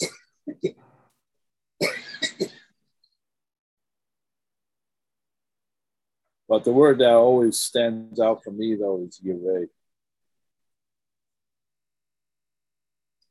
You know, to have respect, you know, a reverential fear.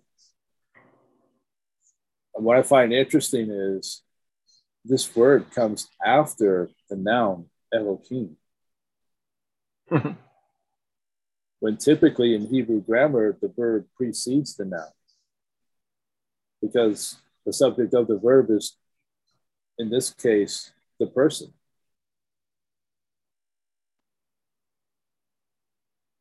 You know, Suf Devar, what's the sum of the matter? That you, Yireh. This is why Elohim precedes the verb grammatically, because this is something that we're supposed to do. Yireh et mitzvotav shamor, we're supposed to guard.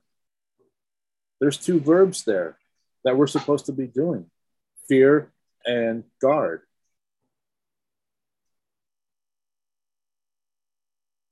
Because it's also, the Pasuk also states that, or elsewhere in the Torah, that we are to, you know, the commandments are our life.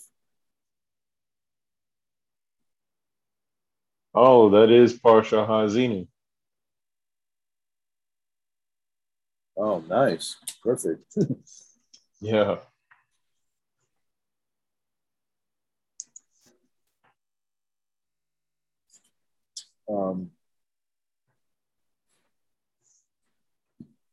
So I love how you asked the question to open the rumination, and then you totally answered it by just reading source after source after source.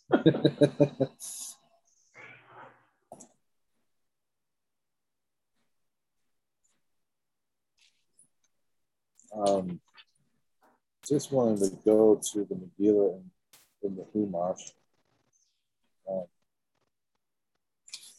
See. I mean, I have the Ben Ishai. On Kohelet. Let's see.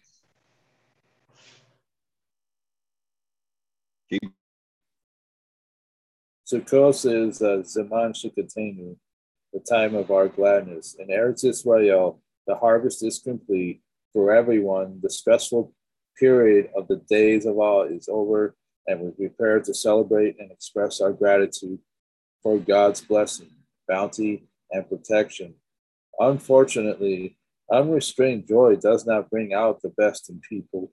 We may forget ourselves and fail to live up to our responsibilities as servants of God. To help us retain our perspectives during this season of happiness, major segments of the Jewish people have adopted the custom of reading the sobering book of Kohelet. Thinking people cannot be carried away to excess frivolity after listening carefully to Solomon, the wisest of men, proclaiming, and this Chumash uses the same word, futility of futilities, all is futile.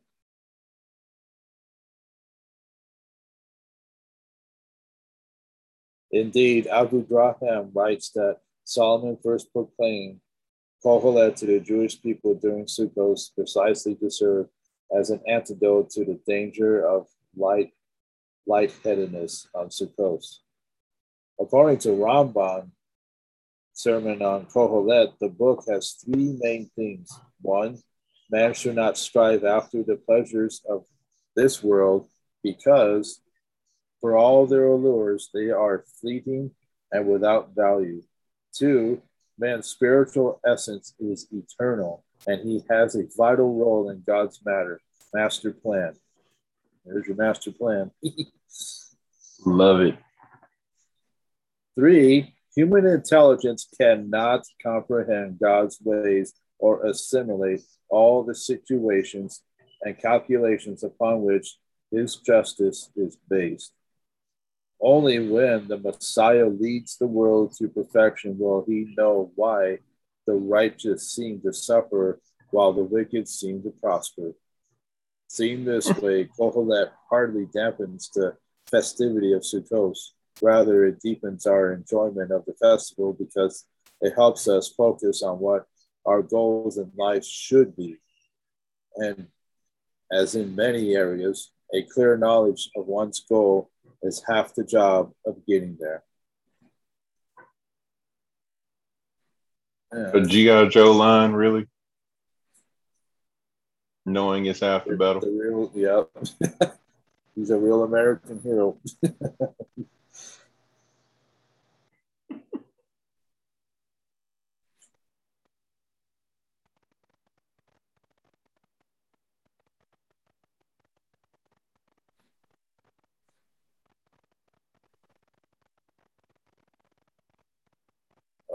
Yeah. So I'm looking at the Ben Ishai. This is a verse that everyone knows. Kohelet 11:9. Rejoice, O youth, in your childhood, and let your heart bring you cheer in the days of your youth, and go in the ways of your heart and in the sight of your eyes. But know that for all these, Hashem will bring you to judgment. When man takes action in this world, he believes that the actions or the deeds that he performs are for the good, else he would not take those actions. Sometimes he masks or camouflages his bad acts, deluding himself into believing that those acts are heroic and salutary. And after he performs these deeds, he is happy with himself. That is, until he feels regret when he realizes that those acts were not good acts at all, but rather bad acts. A righteous person is referred to as wise, and a wicked person is likened to a fool, as shown in Kohelet 10:2, the heart of the wise man. The wicked is foolish because inevitably they regret their bad acts and hate the acts they perform. Wicked people are full of regret. Sefer Kol Yaakov.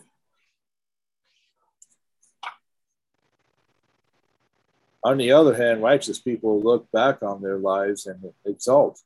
They see that they have lived full, complete lives, and they relish in their abundant accomplishments. The wicked do not bask in pride reviewing their past lives. They merely become more foolish. Mishlei 32:25 teaches that the woman of valor is clothed with strength and beauty, and she laughs in her final days. One has to reach the end of his days to be able to determine whether his deeds were full of goodness. Only then can he make this assessment. The Torah he has studied and the commandments that he has performed stand for him during this time. If he has no regret during his final days, then it is a sign that he lived a righteous, good life. A child in his youth likes to play games. He plays with stones or rides on a broom, or otherwise acts as a child.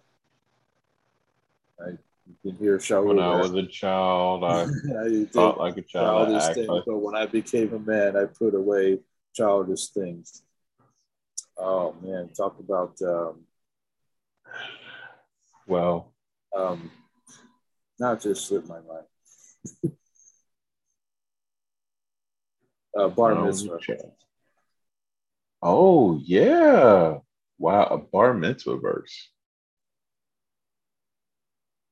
When he matures, as some time passes, he looks scornfully at the acts that he did when he was but a wee child. With age comes maturity. In fact, that is why an older youth is called a bakur in Hebrew. Bro, you mentioned this earlier about the glass dimly. That's the verse that precedes it. The when I was a child, I thought like a child. And then it goes into we see now through a glass dimly, but then we will see in full.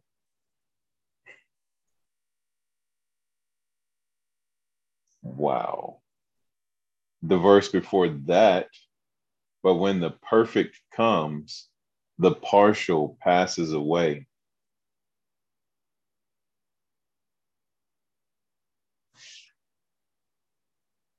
That is really cool.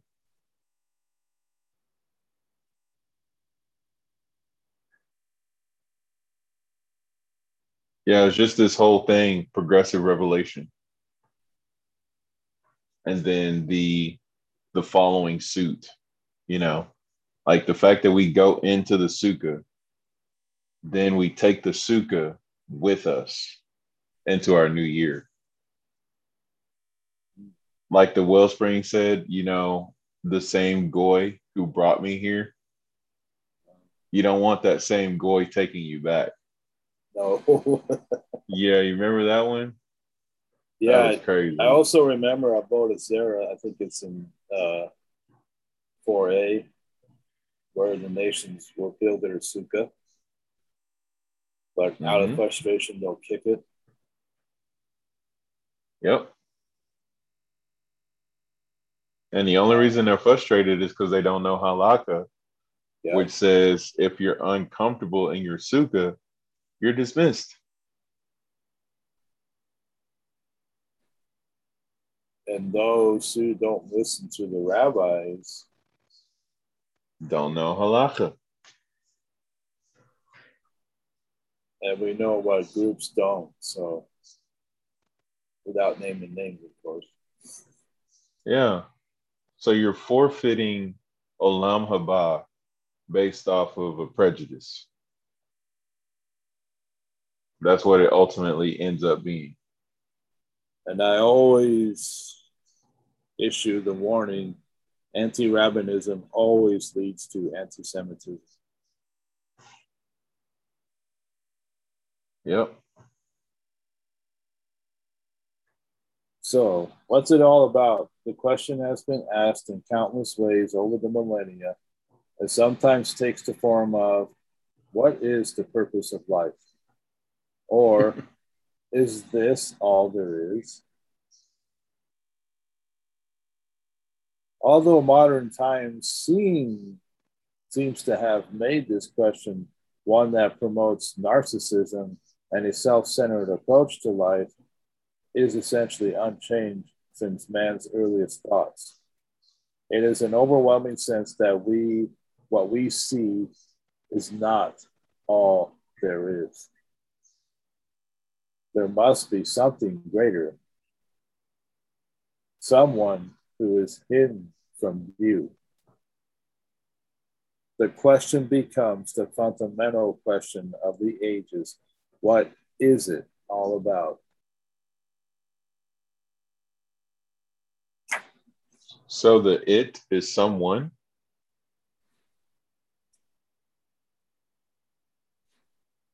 Yeah, I've stated before, especially in relation to the Mishkan, that Hashem dwells in unapproachable darkness and unapproachable light.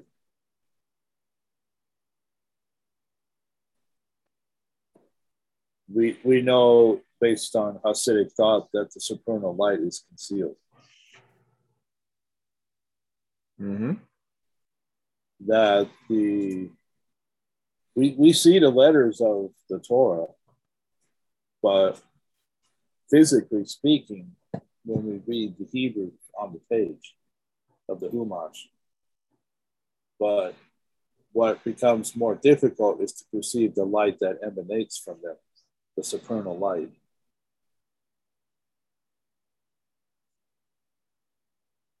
Because after all, the letters are the foundation of creation, along with the 10 Sephirot, the 32 paths of wisdom. Mm-hmm. They're the building blocks of creation.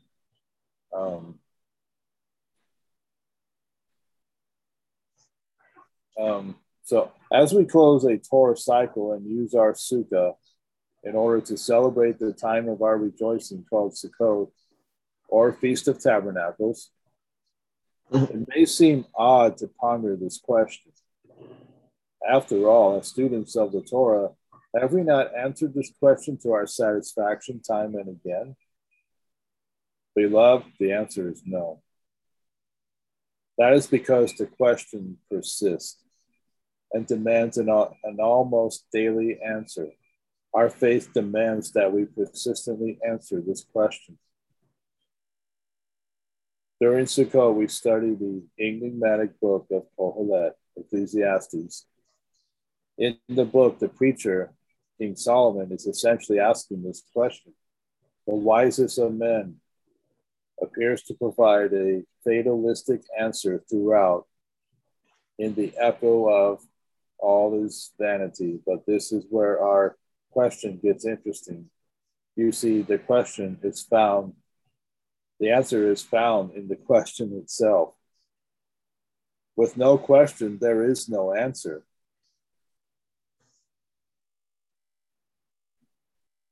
I mean, I've noticed my time in the church when I hardly see people asking the real serious questions.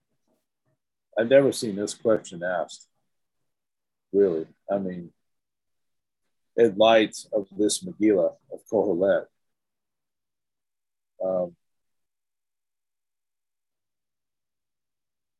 You see, yeah.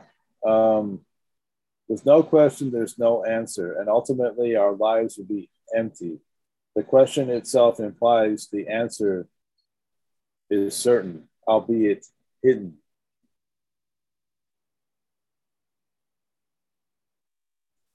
Beloved, the key is the mystery. It is about what is hidden and not readily apparent. Hashem has not revealed himself overtly. He desires for men to seek him. Hashem is the King, who earnestly desires to find seekers who will worship him in true faith. Thus, he remains hidden, waiting to be found daily. He has indeed left us clues, but even the clues are enigmatic. The heavens declare him, and yet our logical minds cannot comprehend such a vast majesty. Nature demands a creator, and yet our fatalism and science cannot imagine such a creator remaining unseen and unheard. Our hearts echo the truth of his word, and yet our minds and our souls at times rebel against his decrees. Why won't God just audibly talk to us? Because he wants us to trust him. He wants faith. Thus, our question always comes to the hidden one. True faith is resting upon the one who is not seen, whose hand is not always evident, but whose word is always true. As you prepare for Sukkot, may you ponder this question. May you study Kohelet in an earnest quest for him. May you find him, as you always have, in the hidden, in the mysterious, in true faith. In preparation for the high holy days culminating at the end of Sukkot, we read daily from Psalm 27. He is searching for his seekers. One thing I have asked of Hashem, that I will seek after, that I may dwell in the house of Hashem all the days of my life, to behold the beauty of Hashem, and to inquire in his temple. For in the day of trouble he will keep me secretly in his pavilion. In the covert of his tabernacle will he hide me. He will lift me up upon a rock, and now shall my head be lifted up above mine enemies round about me. And I will offer in his tabernacle sacrifices of joy. I will sing, yes, I will sing praises to Hashem. Hear, O Hashem, when I cry with my voice. Have mercy also upon me and answer me. When you said, seek my face, my heart said to you, your face, Hashem, will I seek. Do not hide your face from me. Do not put your servant away in anger. You have been my help. Do not cast me off or forsake me, O God of my salvation. Psalm 27, 4-9. Amen. Which will conclude on Shemini Atzeret. It'll be the last time.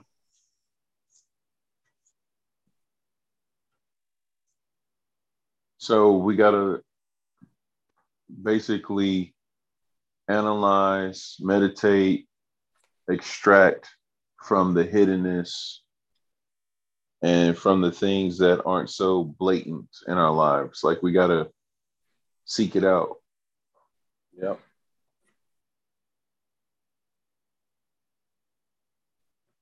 We have to desire to behold the beauty of Hashem.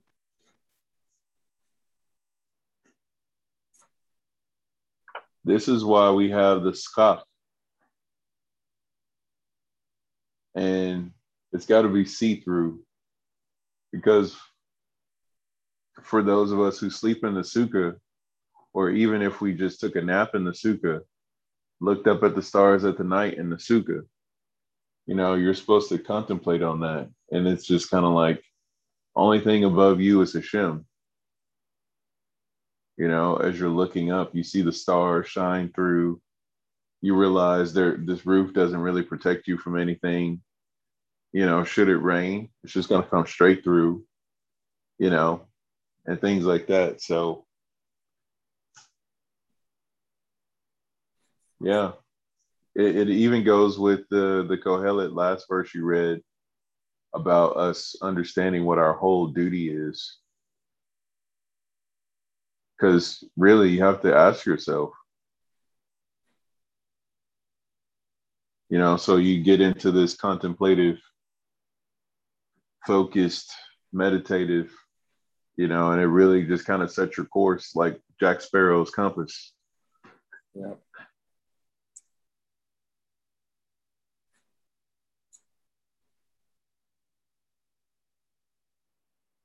Oh, Torah Wellsprings was like the parable of the daughter who goes off from the king and gets married, and the king comes to visit, and the daughter's all like, "Oh yeah, you know, this is the one I got married off to," you know, and the king sees it and is like, "Oh, it's a beautiful relationship. This is a great guy," you know, and then right before the king is getting ready to leave, the daughter's like, "This is a horrible person. He's been doing all these things to me," you know, and the king was like, "Well, then let me stay with you then." And they said, "This is Sukkot." Because you've been through a Lul, you know, you've been working on Teshuvah, and then you go through the 10 days. And then all of a sudden at Neila, you're like, "Okay, king, listen, I know we put on a good front, but I just need to let you know I'm struggling. My Yetzirah is really at me, you know." And so it says, "Well, let me tabernacle with you then," which I immediately thought about John 1. 1:14. Yeah, yeah. And that's there's one part of Torah Wellspring that I really liked, and that was Guts Newman. Who?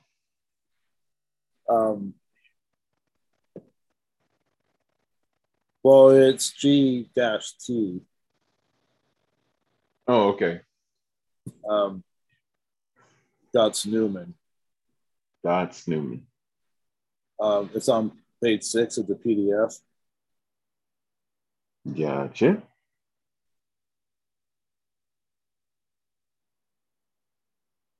where he uh, where he says the day after Yom Kippur is called God's Newman, Hashem's name. And why? Number one, the Baal Shem Tov of blessed memory explains that for 10 days we said HaMelech HaKadosh, and now we resume saying once again Hashem's name, Ha'el HaKadosh. Therefore, this day is called God's Newman, Hashem's name. Number two, Rebbe Yisachar Dov of Belz of blessed memory taught, on Yom Kippur, the nation heard the Kohen Gadol say the Shem HaMeforash, Hashem's name, as it is written. This was the only day of the year that they heard Hashem's name. And Yerushalmi, Yom 3:7, teaches that immediately after Yom Kippur, everyone forgot how to pronounce the name, because the correct pronunciation of Hashem's name must remain a secret to certain individuals out there who claim to know the pronunciation, who don't. Remain a secret, known only to a select few. See Kiddushin 71. On the morning after Yom Kippur, everyone asked one another, do you remember how the Kohen Gadol pronounced Hashem's name? But no one remembered. And since everyone was asking and speaking about God's Newman, the day after Yom Kippur is called God's Newman. Number three, Rebbe Moshe Mordecai Leilover of blessed memory related a story that happened to his grandfather, Rebbe Dovid of Lilov. Rebbe Dovid of Lilov, of blessed memory, heard a Melamed teach a young child. When you see two-letter Yuds in the Humash or in the Siddur, that is Hashem's name.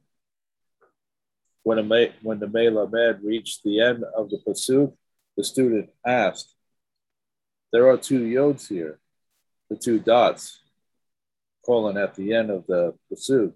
Why don't you read it as Hashem's name? The Melamed replied, when two Yods are next to each other, it is Hashem's name. But when one Yod is higher than the other, it is a Suf Pasuk, a separator between one Pasuk and the next one.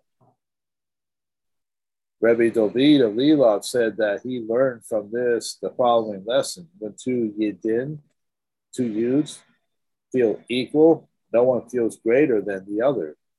Hashem is there. But when the Yid feels higher than the other, it is a separator, and Hashem's name doesn't reside there. Rebbe Moshe Mordecai repeated this story and said, after Yom Kippur, everyone is cleansed from sins, so all Yidin are on the same level. That's two Yuds side by side. And Hashem's name is there. Therefore, the day after Yom Kippur is called God's Newman, because everyone is equal, and Hashem's name is there. The first day of Sukkot, Yom Rishon, Leheshvan, Avonot, the first day of counting sins, because the purity of Yom Kippur extends until the first day of Sukkot. On this day, we take an etrog, which Zedekim said is Roshei Tevos.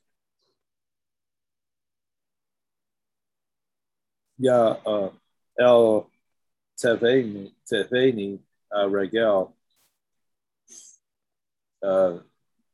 Gove, don't bring me to arrogance. By taking the etrog, we are praying that we should remain equal to all Yidin. We should always be pure from sins. It should never be that one feels higher than another, and then Hashem's name will always be with us. Wow. So God's Newman, there's a saying gematria is Ben Hadavar.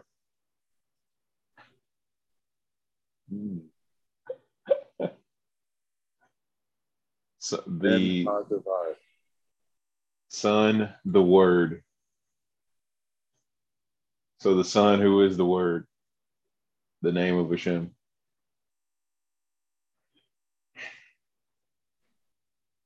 So that would be 72.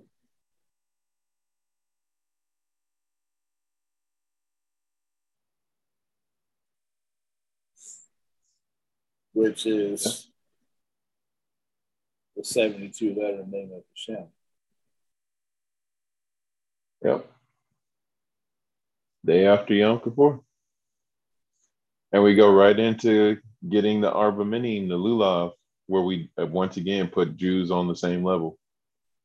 Yeah.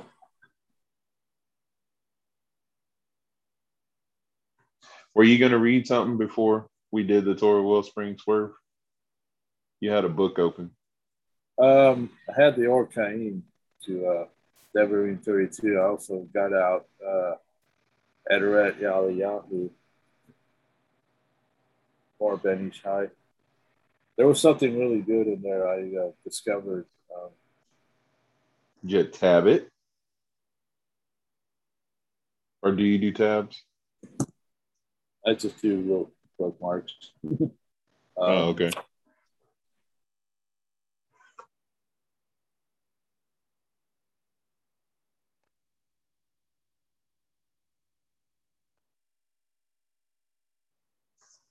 There was something from the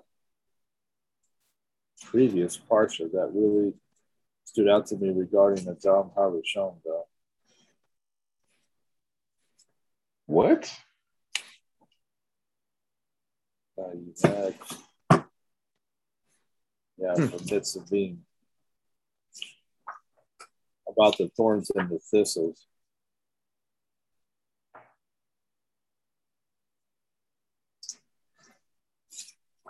Well, if we're gonna go there, apparently there are plants growing on the eastern wall in the form of the divine name in Jerusalem. Really? And one report said it was a thorn bush.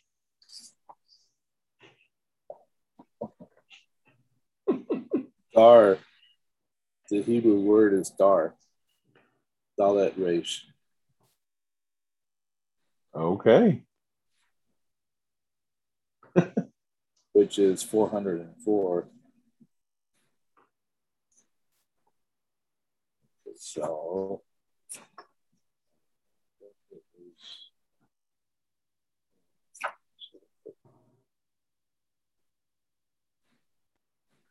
Zadik. What the Ben Ishai does, he juxtaposes the switching of the Dalet and the Resh. Yeah. Because in Exodus, what was it, 32, you see the word Aker. Oh, I know what you're talking about. And it should be a chad. Yeah. Every time we recite Shema, we bring rectification for the switching of the Dalet and the Resh in those two words because of Adam HaRishon sin and the curse that was brought on him, that of thorns and thistles.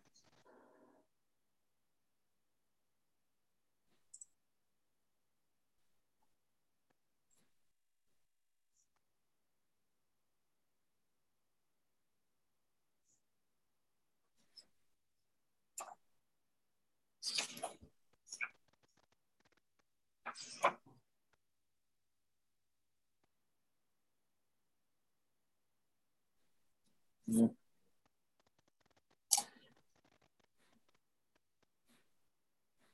Bear with me on this. You're good.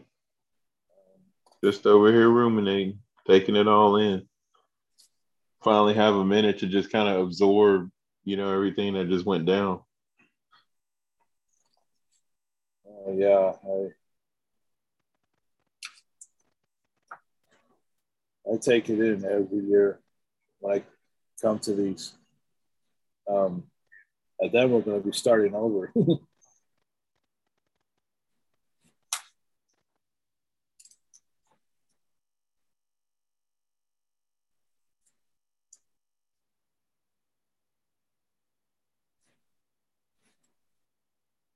Yeah, I thought so. It's in Zenu. Okay, so yeah, the Edward Yahoo, Volume 2, page 801. Zakor Yamot Olam Beno Shanot Dor Vedor Sha'el Avika Vayagadeka Zekaneka Ve Yomru Lak. Remember the days of old, reflect upon the years of other generations. Ask your father, and he will tell you, your elders, and they will inform you. Devarim 32:7. Regarding Bereshit 3:18, Bekutz Bedar Dar Tatzmiat Lach. It will make thorns and thistles grow for you. The Meforshim told us that when Adam HaRishon sinned, he caused a blemish on the letter Dalet of Echad from the reading of the Shema, Devarim 6:4, and changed it to a Resh. God forbid. He also made a blemish on the Resh of Aker in Shemot 34:14. Lo tishtachave la'el Aker. You shall not bow down to another God, and changed it to a Dalet. God forbid. When a person practices Avodah Zarah, he changes the whole system, such as changing the Dalet to a Resh, and vice versa. Hence, it was decreed upon Adam that Bekutz Bedar Tatzmiach Lach. And Dar has the same letters as Dar. And as a remez to the changing the Dalet to Resh. It is also known that we have to make a complete tikkun for the blemish caused by Adam HaRishon, and hence we can understand Zakor Yamot Olam, which was explained by Rashi, a blessed memory, to remember what Hashem did to those who came before and caused anger to him. Thus, Zakor Yamot Olam means to remember what happened since the days of Adam HaRishon, and this way, Beno Shanot Dor Vedor, reflect upon the years of other generations. Shanot is from Lashan, Shanui, change, as a remez to the blemish, and hence the change caused by Adam HaRishon and all the rest of the people who practiced Avodah Zarah and interchanged the letters Resh and Dalet. The word Dar was repeated for the two blemishes in the pursuit of the Shema and in the pursuit from Devarim. Lo tishtachave la'el Aker. This way, we should also realize that children have to make tikkun for the blemishes caused by their fathers. If a person did not understand this matter, the pasuk added, Sha'el avika yagadeka zekaneka bayomru lak. Ask your father, and he will tell you, your elders, and they will inform you. Ki halek Adonai amo, Yaakov havel nakalato. For the portion of Hashem is this people, and Yaakov the lot of his inheritance. Actually, that drops us into with those three paragraphs. But yeah, that's another tikkun. Because he caused a blemish on the Dalet and the Resh, which is why the word is repeated in the Torah. So, Hashem.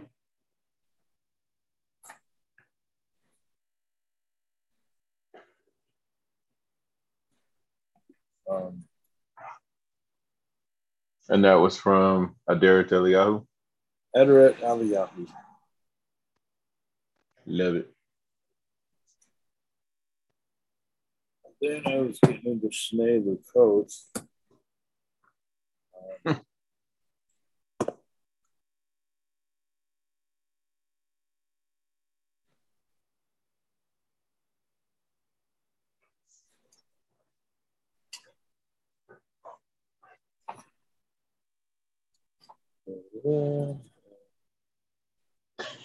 Superhero theme song because you're opening up Sinead Coat.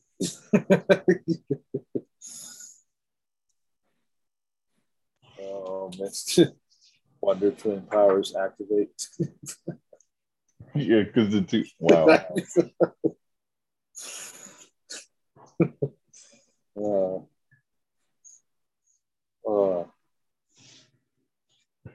Okay, so Ner Mitzvah, Commandment 612 enjoins the entire Jewish people to assemble at the end of the Shemitah year on the second day of the Festival of Tabernacles, which is the point that you brought up earlier. Mm-hmm. Commandment 613 directs every male Israelite to write a copy of the written Torah for himself. The Torah writes, Ve'etah katavu lakem et hashira hazot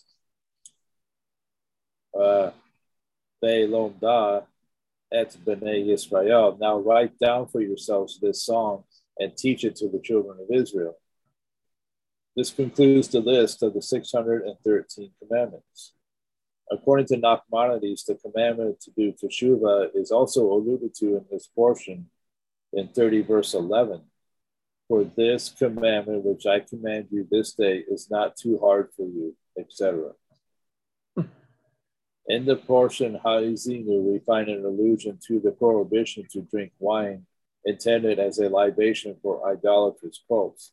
The Torah refers to this in 32:38, who are the fat of their offerings and drank their libation, wine. We have a similar allusion to this commandment in Exodus 34:15, and he will invite you and you will partake of his idolatrous offerings. The word from his offerings includes libations. Okay, Torah or Yisrael Goy Echad Ba'aretz. Israel is a nation unique in this world. It has been crowned, singled out with a single crown consisting of two facets, i.e., both in a general and in a specific way. The entire nation is considered as if it were one person. That is why the Torah refers to the people as nefesh, person, singular. Already at the time Jacob descended into Egypt, Genesis 46:26. The significance of this lies in the fact that Ki Halek Adonai Amo, that his people Israel are part of God himself, 32:9. Good night. Mankind was divided into 70 nations, each one with a representative in the celestial regions, i.e., a horoscope presided over by a star minister, as we know from 4:19, which the Lord your God assigned to all the nations. He took you and removed you from the iron crucible from Egypt to be for him his very own nation, as is now the case. That's Devarim 4:20. The Jewish people's fortunes are not guided by intermediaries, such as horoscopes. The 70 nations were divided from one another, as we know from 32:8, when the Most High gave nations their homes and set the divisions of man. He fixed the boundaries of peoples in relation to Israel's numbers. The relationship, common denominator between the numbers of Israel and that of the nations of the world is that Israel numbered 70 when they first went down to Egypt. The difference is only that the 70 Israelites that came to Egypt are all described as nefesh, a single person. Any part of the Jewish nation is compared to the entire nation because Israel is a part of God. It has an eternal future. As pointed out in Sanhedrin 90, every Israelite has a share in the world to come. In addition to this common factor which links every Israelite with one another to form part of the whole, each Israelite is a distinct individual as is evident from a statement by our sages in Bamidbar Rabbah 21:22, based on Isaiah 4:5. Any righteous person is burned or singed by the fire God has provided as part of the canopy He grants to every righteous person. This teaches that though every Israelite has his share in the world to come, everyone is assigned a place of his own. Concerning this state of affairs, Moshe said in 32:12, the Lord guided him separately, unaccompanied by any alien power. The word Yenachnu in this verse is a singular. Guided him, not guided us, to stress that every Israelite is an individual unit, personality. Where Moshe could continue that he was not accompanied by another power, this refers to the Sharim and Mezalot assigned to guide the fates of the Gentiles. None of those forces exercised the slightest control over the Jewish people. The two commandments in these last three portions directly reflect these thoughts. The commandment of Hakel, demanding that all Israel women and children included assemble in the courtyard of the Holy Temple to listen to a reading of the Torah, is rooted in the fact that all Israel is perceived as of a single body. Subsequently, the Torah once more instructs every individual Israelite separately to write a copy of the Torah for himself. As long as Israel performed God's commandments, they experienced a close affinity with God, both on a national and on an individual level. If, God forbid, they were to fail to observe the Torah's commandments, they would find themselves under the influence of El Nakor, an alien deity, i.e. Satan. The evil urge mentioned in Reshit, Chokhmah Sha'ar on note 57. When this happens, the sinner will find himself in the domain of the left side of the emanations, i.e., subject to influences similar to those which govern the lives of the Gentiles. We were bringing up this point earlier. How that, grace is Gevurah, Gevurah is grace. Mm-hmm. What I've been thinking about as you're reading this is how Israel can say, I and my Father are one.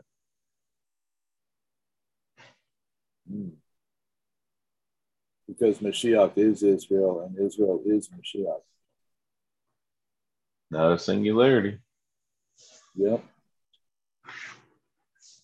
God has, however, provided a remedy for those Israelites who have become subject to these influences. This remedy is known as teshuvah, repentance. Repentance possesses the power to bring such sinners back into the fold, into the right side of the emanations, which represents holiness. This was pointed out by Nachmanides. The relevant verse is 30, verse 11, which refers to repentance. The mystical dimension of repentance is part of the emanation of Binah. Students of the Kabbalah are aware that this emanation cannot be accessed by Gentiles. The latter can access only the emanations from Hesed downwards. Canaanites have access to those lower emanations. Ishmael was sired by Abraham, who represented the emanation of Hesed. Since Gentiles are able to relate to this emanation, being offspring of Isaac, who represented the next lower emanation of Gevurah, the descendants of Esau also could access that emanation. Having delineated the above exceptions, the 70 nations can access only the Sharim Ve Mezalot, which we have already described. The inability of these 70 nations to access the emanations of either Hesed or Gevurah explains why the touching by members of such nations disqualifies wine, an expression of God's bounty. All this because of the pollutant of the serpent, which spread through mankind as a result of Eve having squeezed out the fruit of the tree of knowledge, reputedly the grape. It thus became what is termed in our portion, 2917, Hurrah Rosh Ve La'ana, a fruit turning into poison, weed, and wormwood. Wormwood, Revelation. Concerning this type of wine, Solomon in Proverbs 23:31 has said, "Do not look at wine when it is red, since the emanation of Binah is not exposed to the touch of the Gentiles. The wine we find in that domain is the kind of wine our sages have said that it has been preserved in its original grapes ever since the 6 days of creation, in order to be served up to the righteous in the hereafter." Paracode 34. This is an allusion to the 6 revealed days of creation remaining as they are, i.e., accessible to contact by the Gentiles. The 6 days of creation, known as the days of Banim, the concealed aspect of the work of creation, serve as an area in which this wine is stored for the eventual enjoyment by the righteous. The penitent must elevate himself to a level that qualifies him to partake of that wine in the future.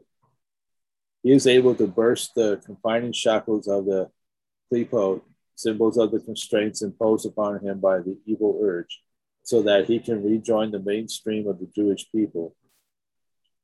The Baal Teshuvah, together with the other righteous, will then experience the revelation of God's secrets as a result of having partaken of this wine. This is the meaning of Psalms 25:14. God's secrets are reserved for those who fear him.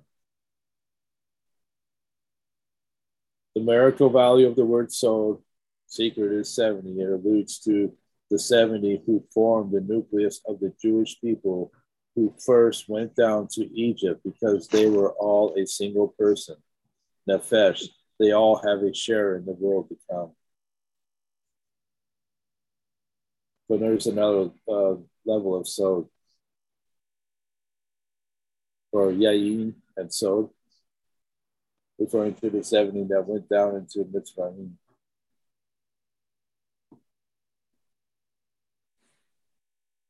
I'm going to skip down here because there's some, see, the Zohar in 32:3, Solon edition, Ha'aziner, page 92, states that, what is the meaning of, for I will proclaim the name of the Lord?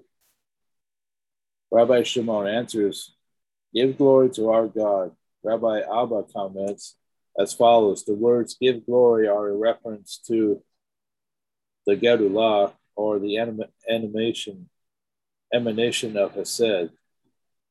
The words Hazur Tamim Pa'alu, the rock whose works are perfect, are a reference to the emanation of Gevurah. The words Ki Kol Darkav Mishpat, for all his ways are justice, are a reference to the emanation of Tiferet. The words El Emunah, a faithful God, refer to the emanation of Netzach, whereas the words Ein Ol, never false, refer to the emanation of Hod. The word Sadiq, the righteous one, alludes to the emanation of Yesod, whereas the word Vayishar, the upright one, refers to the Zedek, another name for the emanation of Malkut. All these expressions combined form the name of God. This is why Moses said, I will proclaim the name of God.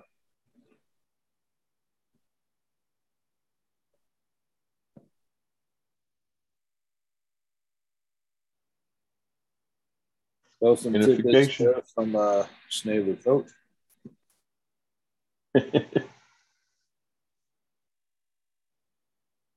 One soul.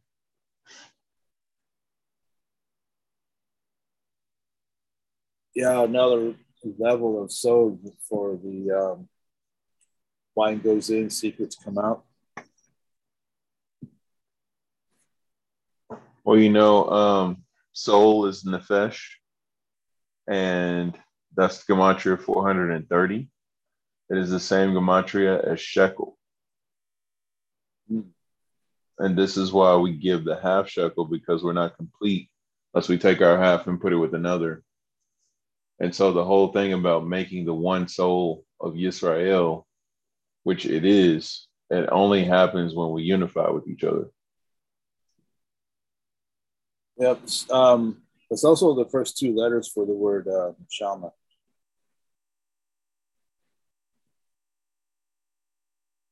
Which I find interesting there. So,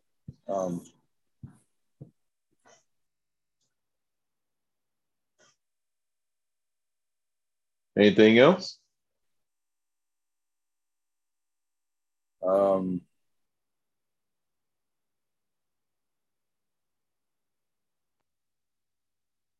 a little short tidbit from Torah Wellsprings there of Sukkot. Then we can end with that. All right. Erev Sukkot Rebbe Chaim Zanz, who was always extremely generous to the poor, increased his tzedakah on Erev Sukkot and distributed large amounts of money to the poor. He said that there isn't a nicer Nui Sukkah decoration than the tzedakah one gives on Erev Sukkot. Oh, Sha'arei Teshuvah 625 writes, it is proper to give a lot of tzedakah on Erev Sukkot.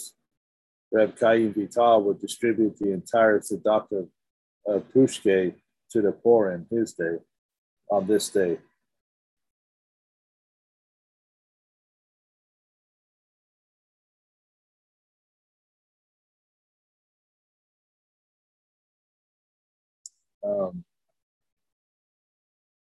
Okay, so Ushpizin, the Yesod Ave Shoresh HaAvoda writes, Erev Sukkot is the time to distribute tzedakah. It is also the day to seek proper guests, B'nai Torah, for the Yom Tov. Why is it important to have guests on Sukkot? The Zohar teaches that on Sukkot, the 7 Ushpizin, Abraham, Yitzhak, Yaakov, Moshe, Aharon, Yosef, and David come to our Sukkot to celebrate with us. When they arrive, they check to see if any guests are present. If there are guests, they remain in the sukkah and bless all the participants. But if there are no guests, they leave. Therefore, it is important to have guests on Sukkot. And the footnote, the Gemara in Avodah Zarah 3 tells us that in the future, when HaKadosh Baruch Hu rewards the Jewish nation, the nations of the world will request another chance to keep the Torah. HaKadosh Baruch Hu will say, I have a simple mitzvah. It's called a sukkah. Keep this mitzvah, and you will be rewarded together with the Jewish nation. The Gemara continues, immediately they will all go up and build a sukkah on their rooftops. HaKadosh Baruch Hu will have the sun shine brightly. It will become extremely hot for them, and they will all kick their sukkos and leave. The Gemara explains that you didn't also leave the sukkah when it's very hot, for the halakha is someone who is in distress is exempt from sukkah, but a yid doesn't kick the sukkah when he leaves. The nations of the world will kick the sukkah in disdain and thereby proving that they don't deserve reward. The Badarek Sakus, we can say, why do the nations of the world build their sukkos, specifically on their rooftops? It's because they don't want people knocking at their door, asking for a meal. oh my gosh. The Jews, on the other hand, seek to have guests on sukkos, so you can feed them. That's right. We also explain this kazal as follows. The hot sun represents the hardships of life, and the sukkah represents belief in Hashem. A non-Jew can have emunah in Hashem when everything goes well for him, but when things heat up at times and times are hard, they kick the sukkah. They no longer believe in Hashem.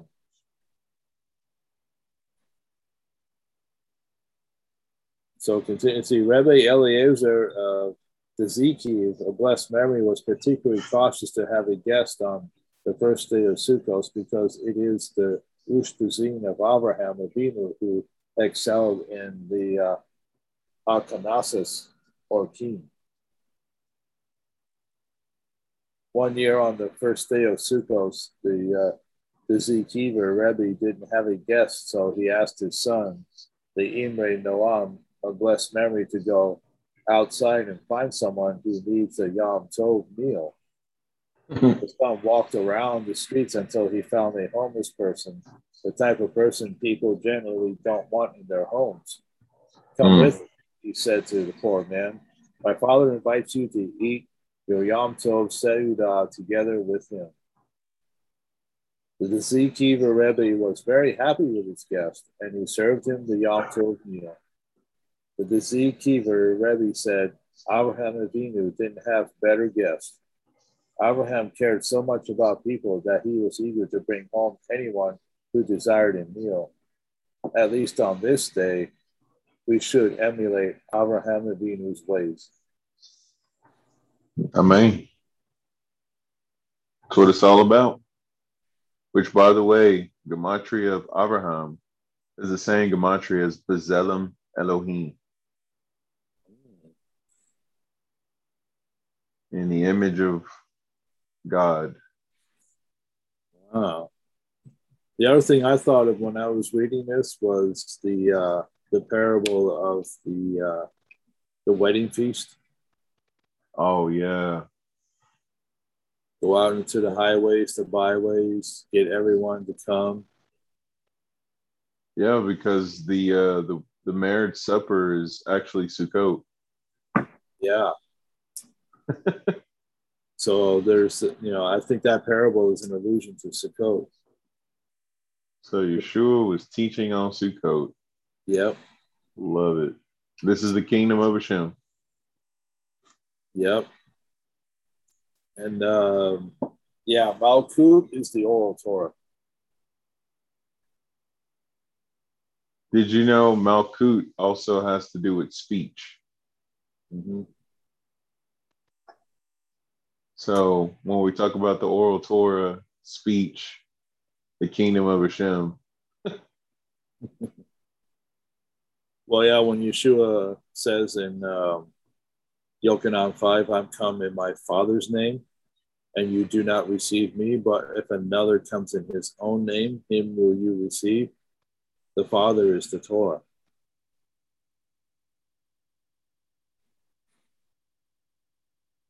Yeah. Restoration of the breach, Kabbalah of the New Testament, number 4. Mm-hmm. He did. Oh yeah, the Father's name. Yeah. That's the name that he comes in. That's the name that he's declaring. That's right. He's not, he's not declaring anything new, like they say, the law of Christ, that kind of thing. Yeah. So. Wow. Yeah. Well, on to the Sukkah. Amen. Do you get to be in there this week? Do you have one? Or no, do you, we don't have a Sukkah. I mean, you're in an apartment? Yeah. Yeah. It's like a we have to. Gotcha. Yeah, we'll be using a corporate Sukkah. So that'll be our Sukkah this year. Nice. God willing, we'll go camping. There you go. There you go. I mean, we do have a tent and some sleeping bags. So if we get, when we get our car back. There you go. Maybe your neighbor will be like, hey, I know somewhere I can get a Sukkah. Yeah, there we go. Hey, Bezrat Hashem. That would be so crazy. Man, if I get a note. In our apartment one year. Oh, yeah, that was something that we did. My wife got the idea. We bought some PVC pipe and we constructed a Sukkah over our bed. And that was the first year that we watched the movie Ushpuzin. Nice. I did it being obedient to Hashem because I was praying the whole time. You know, Hashem, we don't have anywhere to build our sukkah. And he told me to get the PCP pipe or PVC pipe. And he told me exactly what to get. And we went to Home Depot and got it. It's very fitting since the bedroom is called the Holy of Holies. So Yeah. no time or space right there. You know, I see what you're doing. And what we used for the walls were shower curtains, but Yeah. one of them was an actual tree. It was like a tree. And Yeah. so I thought it gave us the feel of not necessarily being outside, but Yeah, being like in a tree, yeah. grove of trees. Yeah. Nice. So we did what we could. What I There you got go. out of it that year was just being obedient to Hashem, Yeah. considering our circumstances. Well, considering Mr. Shlomo over here sharing the what's this people name on the podcast? You be sharing the Kabbalah thing. What is it? Restoration of the breach. No. The podcast on Kabbalah for Everyone by Rabbi Yisrael Burnett. This guy. He was doing the whole thing about Rosh Hashanah because everybody's like, well, I can't do Josh Lee. I'm not available. I'm out of town. You know, and he's just like, do what you can. Yeah. Yeah. Dude, I would just like, seriously? But yeah, I was just thinking, what if Yosef could do some teachings from the Sukkah, you know, and then have everybody join in that way? He did that last year. Yeah, that'd be pretty cool. Yeah. Bezrat Hashem, Yeah. I will have a teaching from the Sukkah this year, and it should be on day 3. So Sukkot day 3, I should be doing a teaching from the Sukkah. On Vimeo or Zoom. No, I think I'm gonna do a Zoom because I want people to be involved, interactive, and then we can post it to Vimeo later. Yeah. Okay. Well, I'm game. Cool. So yeah, so stay tuned. Thanks for the invite. Yeah. Same bat time, same bat channel. Amen. Well, that will conclude our rumination for Hazinu and Sukkot Shabbat Kol HaMoed. Amen. And the prayer after study.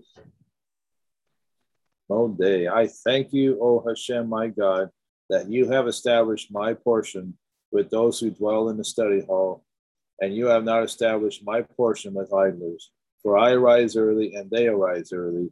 I rise early for words of Torah, and they arise early for idle words. I toil, and they toil. I toil and receive reward, and they toil and do not receive reward. I run, and they run. I run to the life of the world to come, and they run to the pit of destruction. As it is written, and you, O God, you will lower them into the well of destruction. Men of bloodshed and deceit shall not live out half their days. But as for me, I will trust in you. Amen. Baruch atah Adonai Eloheinu melech haolam asher natan lanu torat emet vechaye olam nata betochenu. Baruch atah Adonai noten haTorah. Baruch haba b'shem Adonai.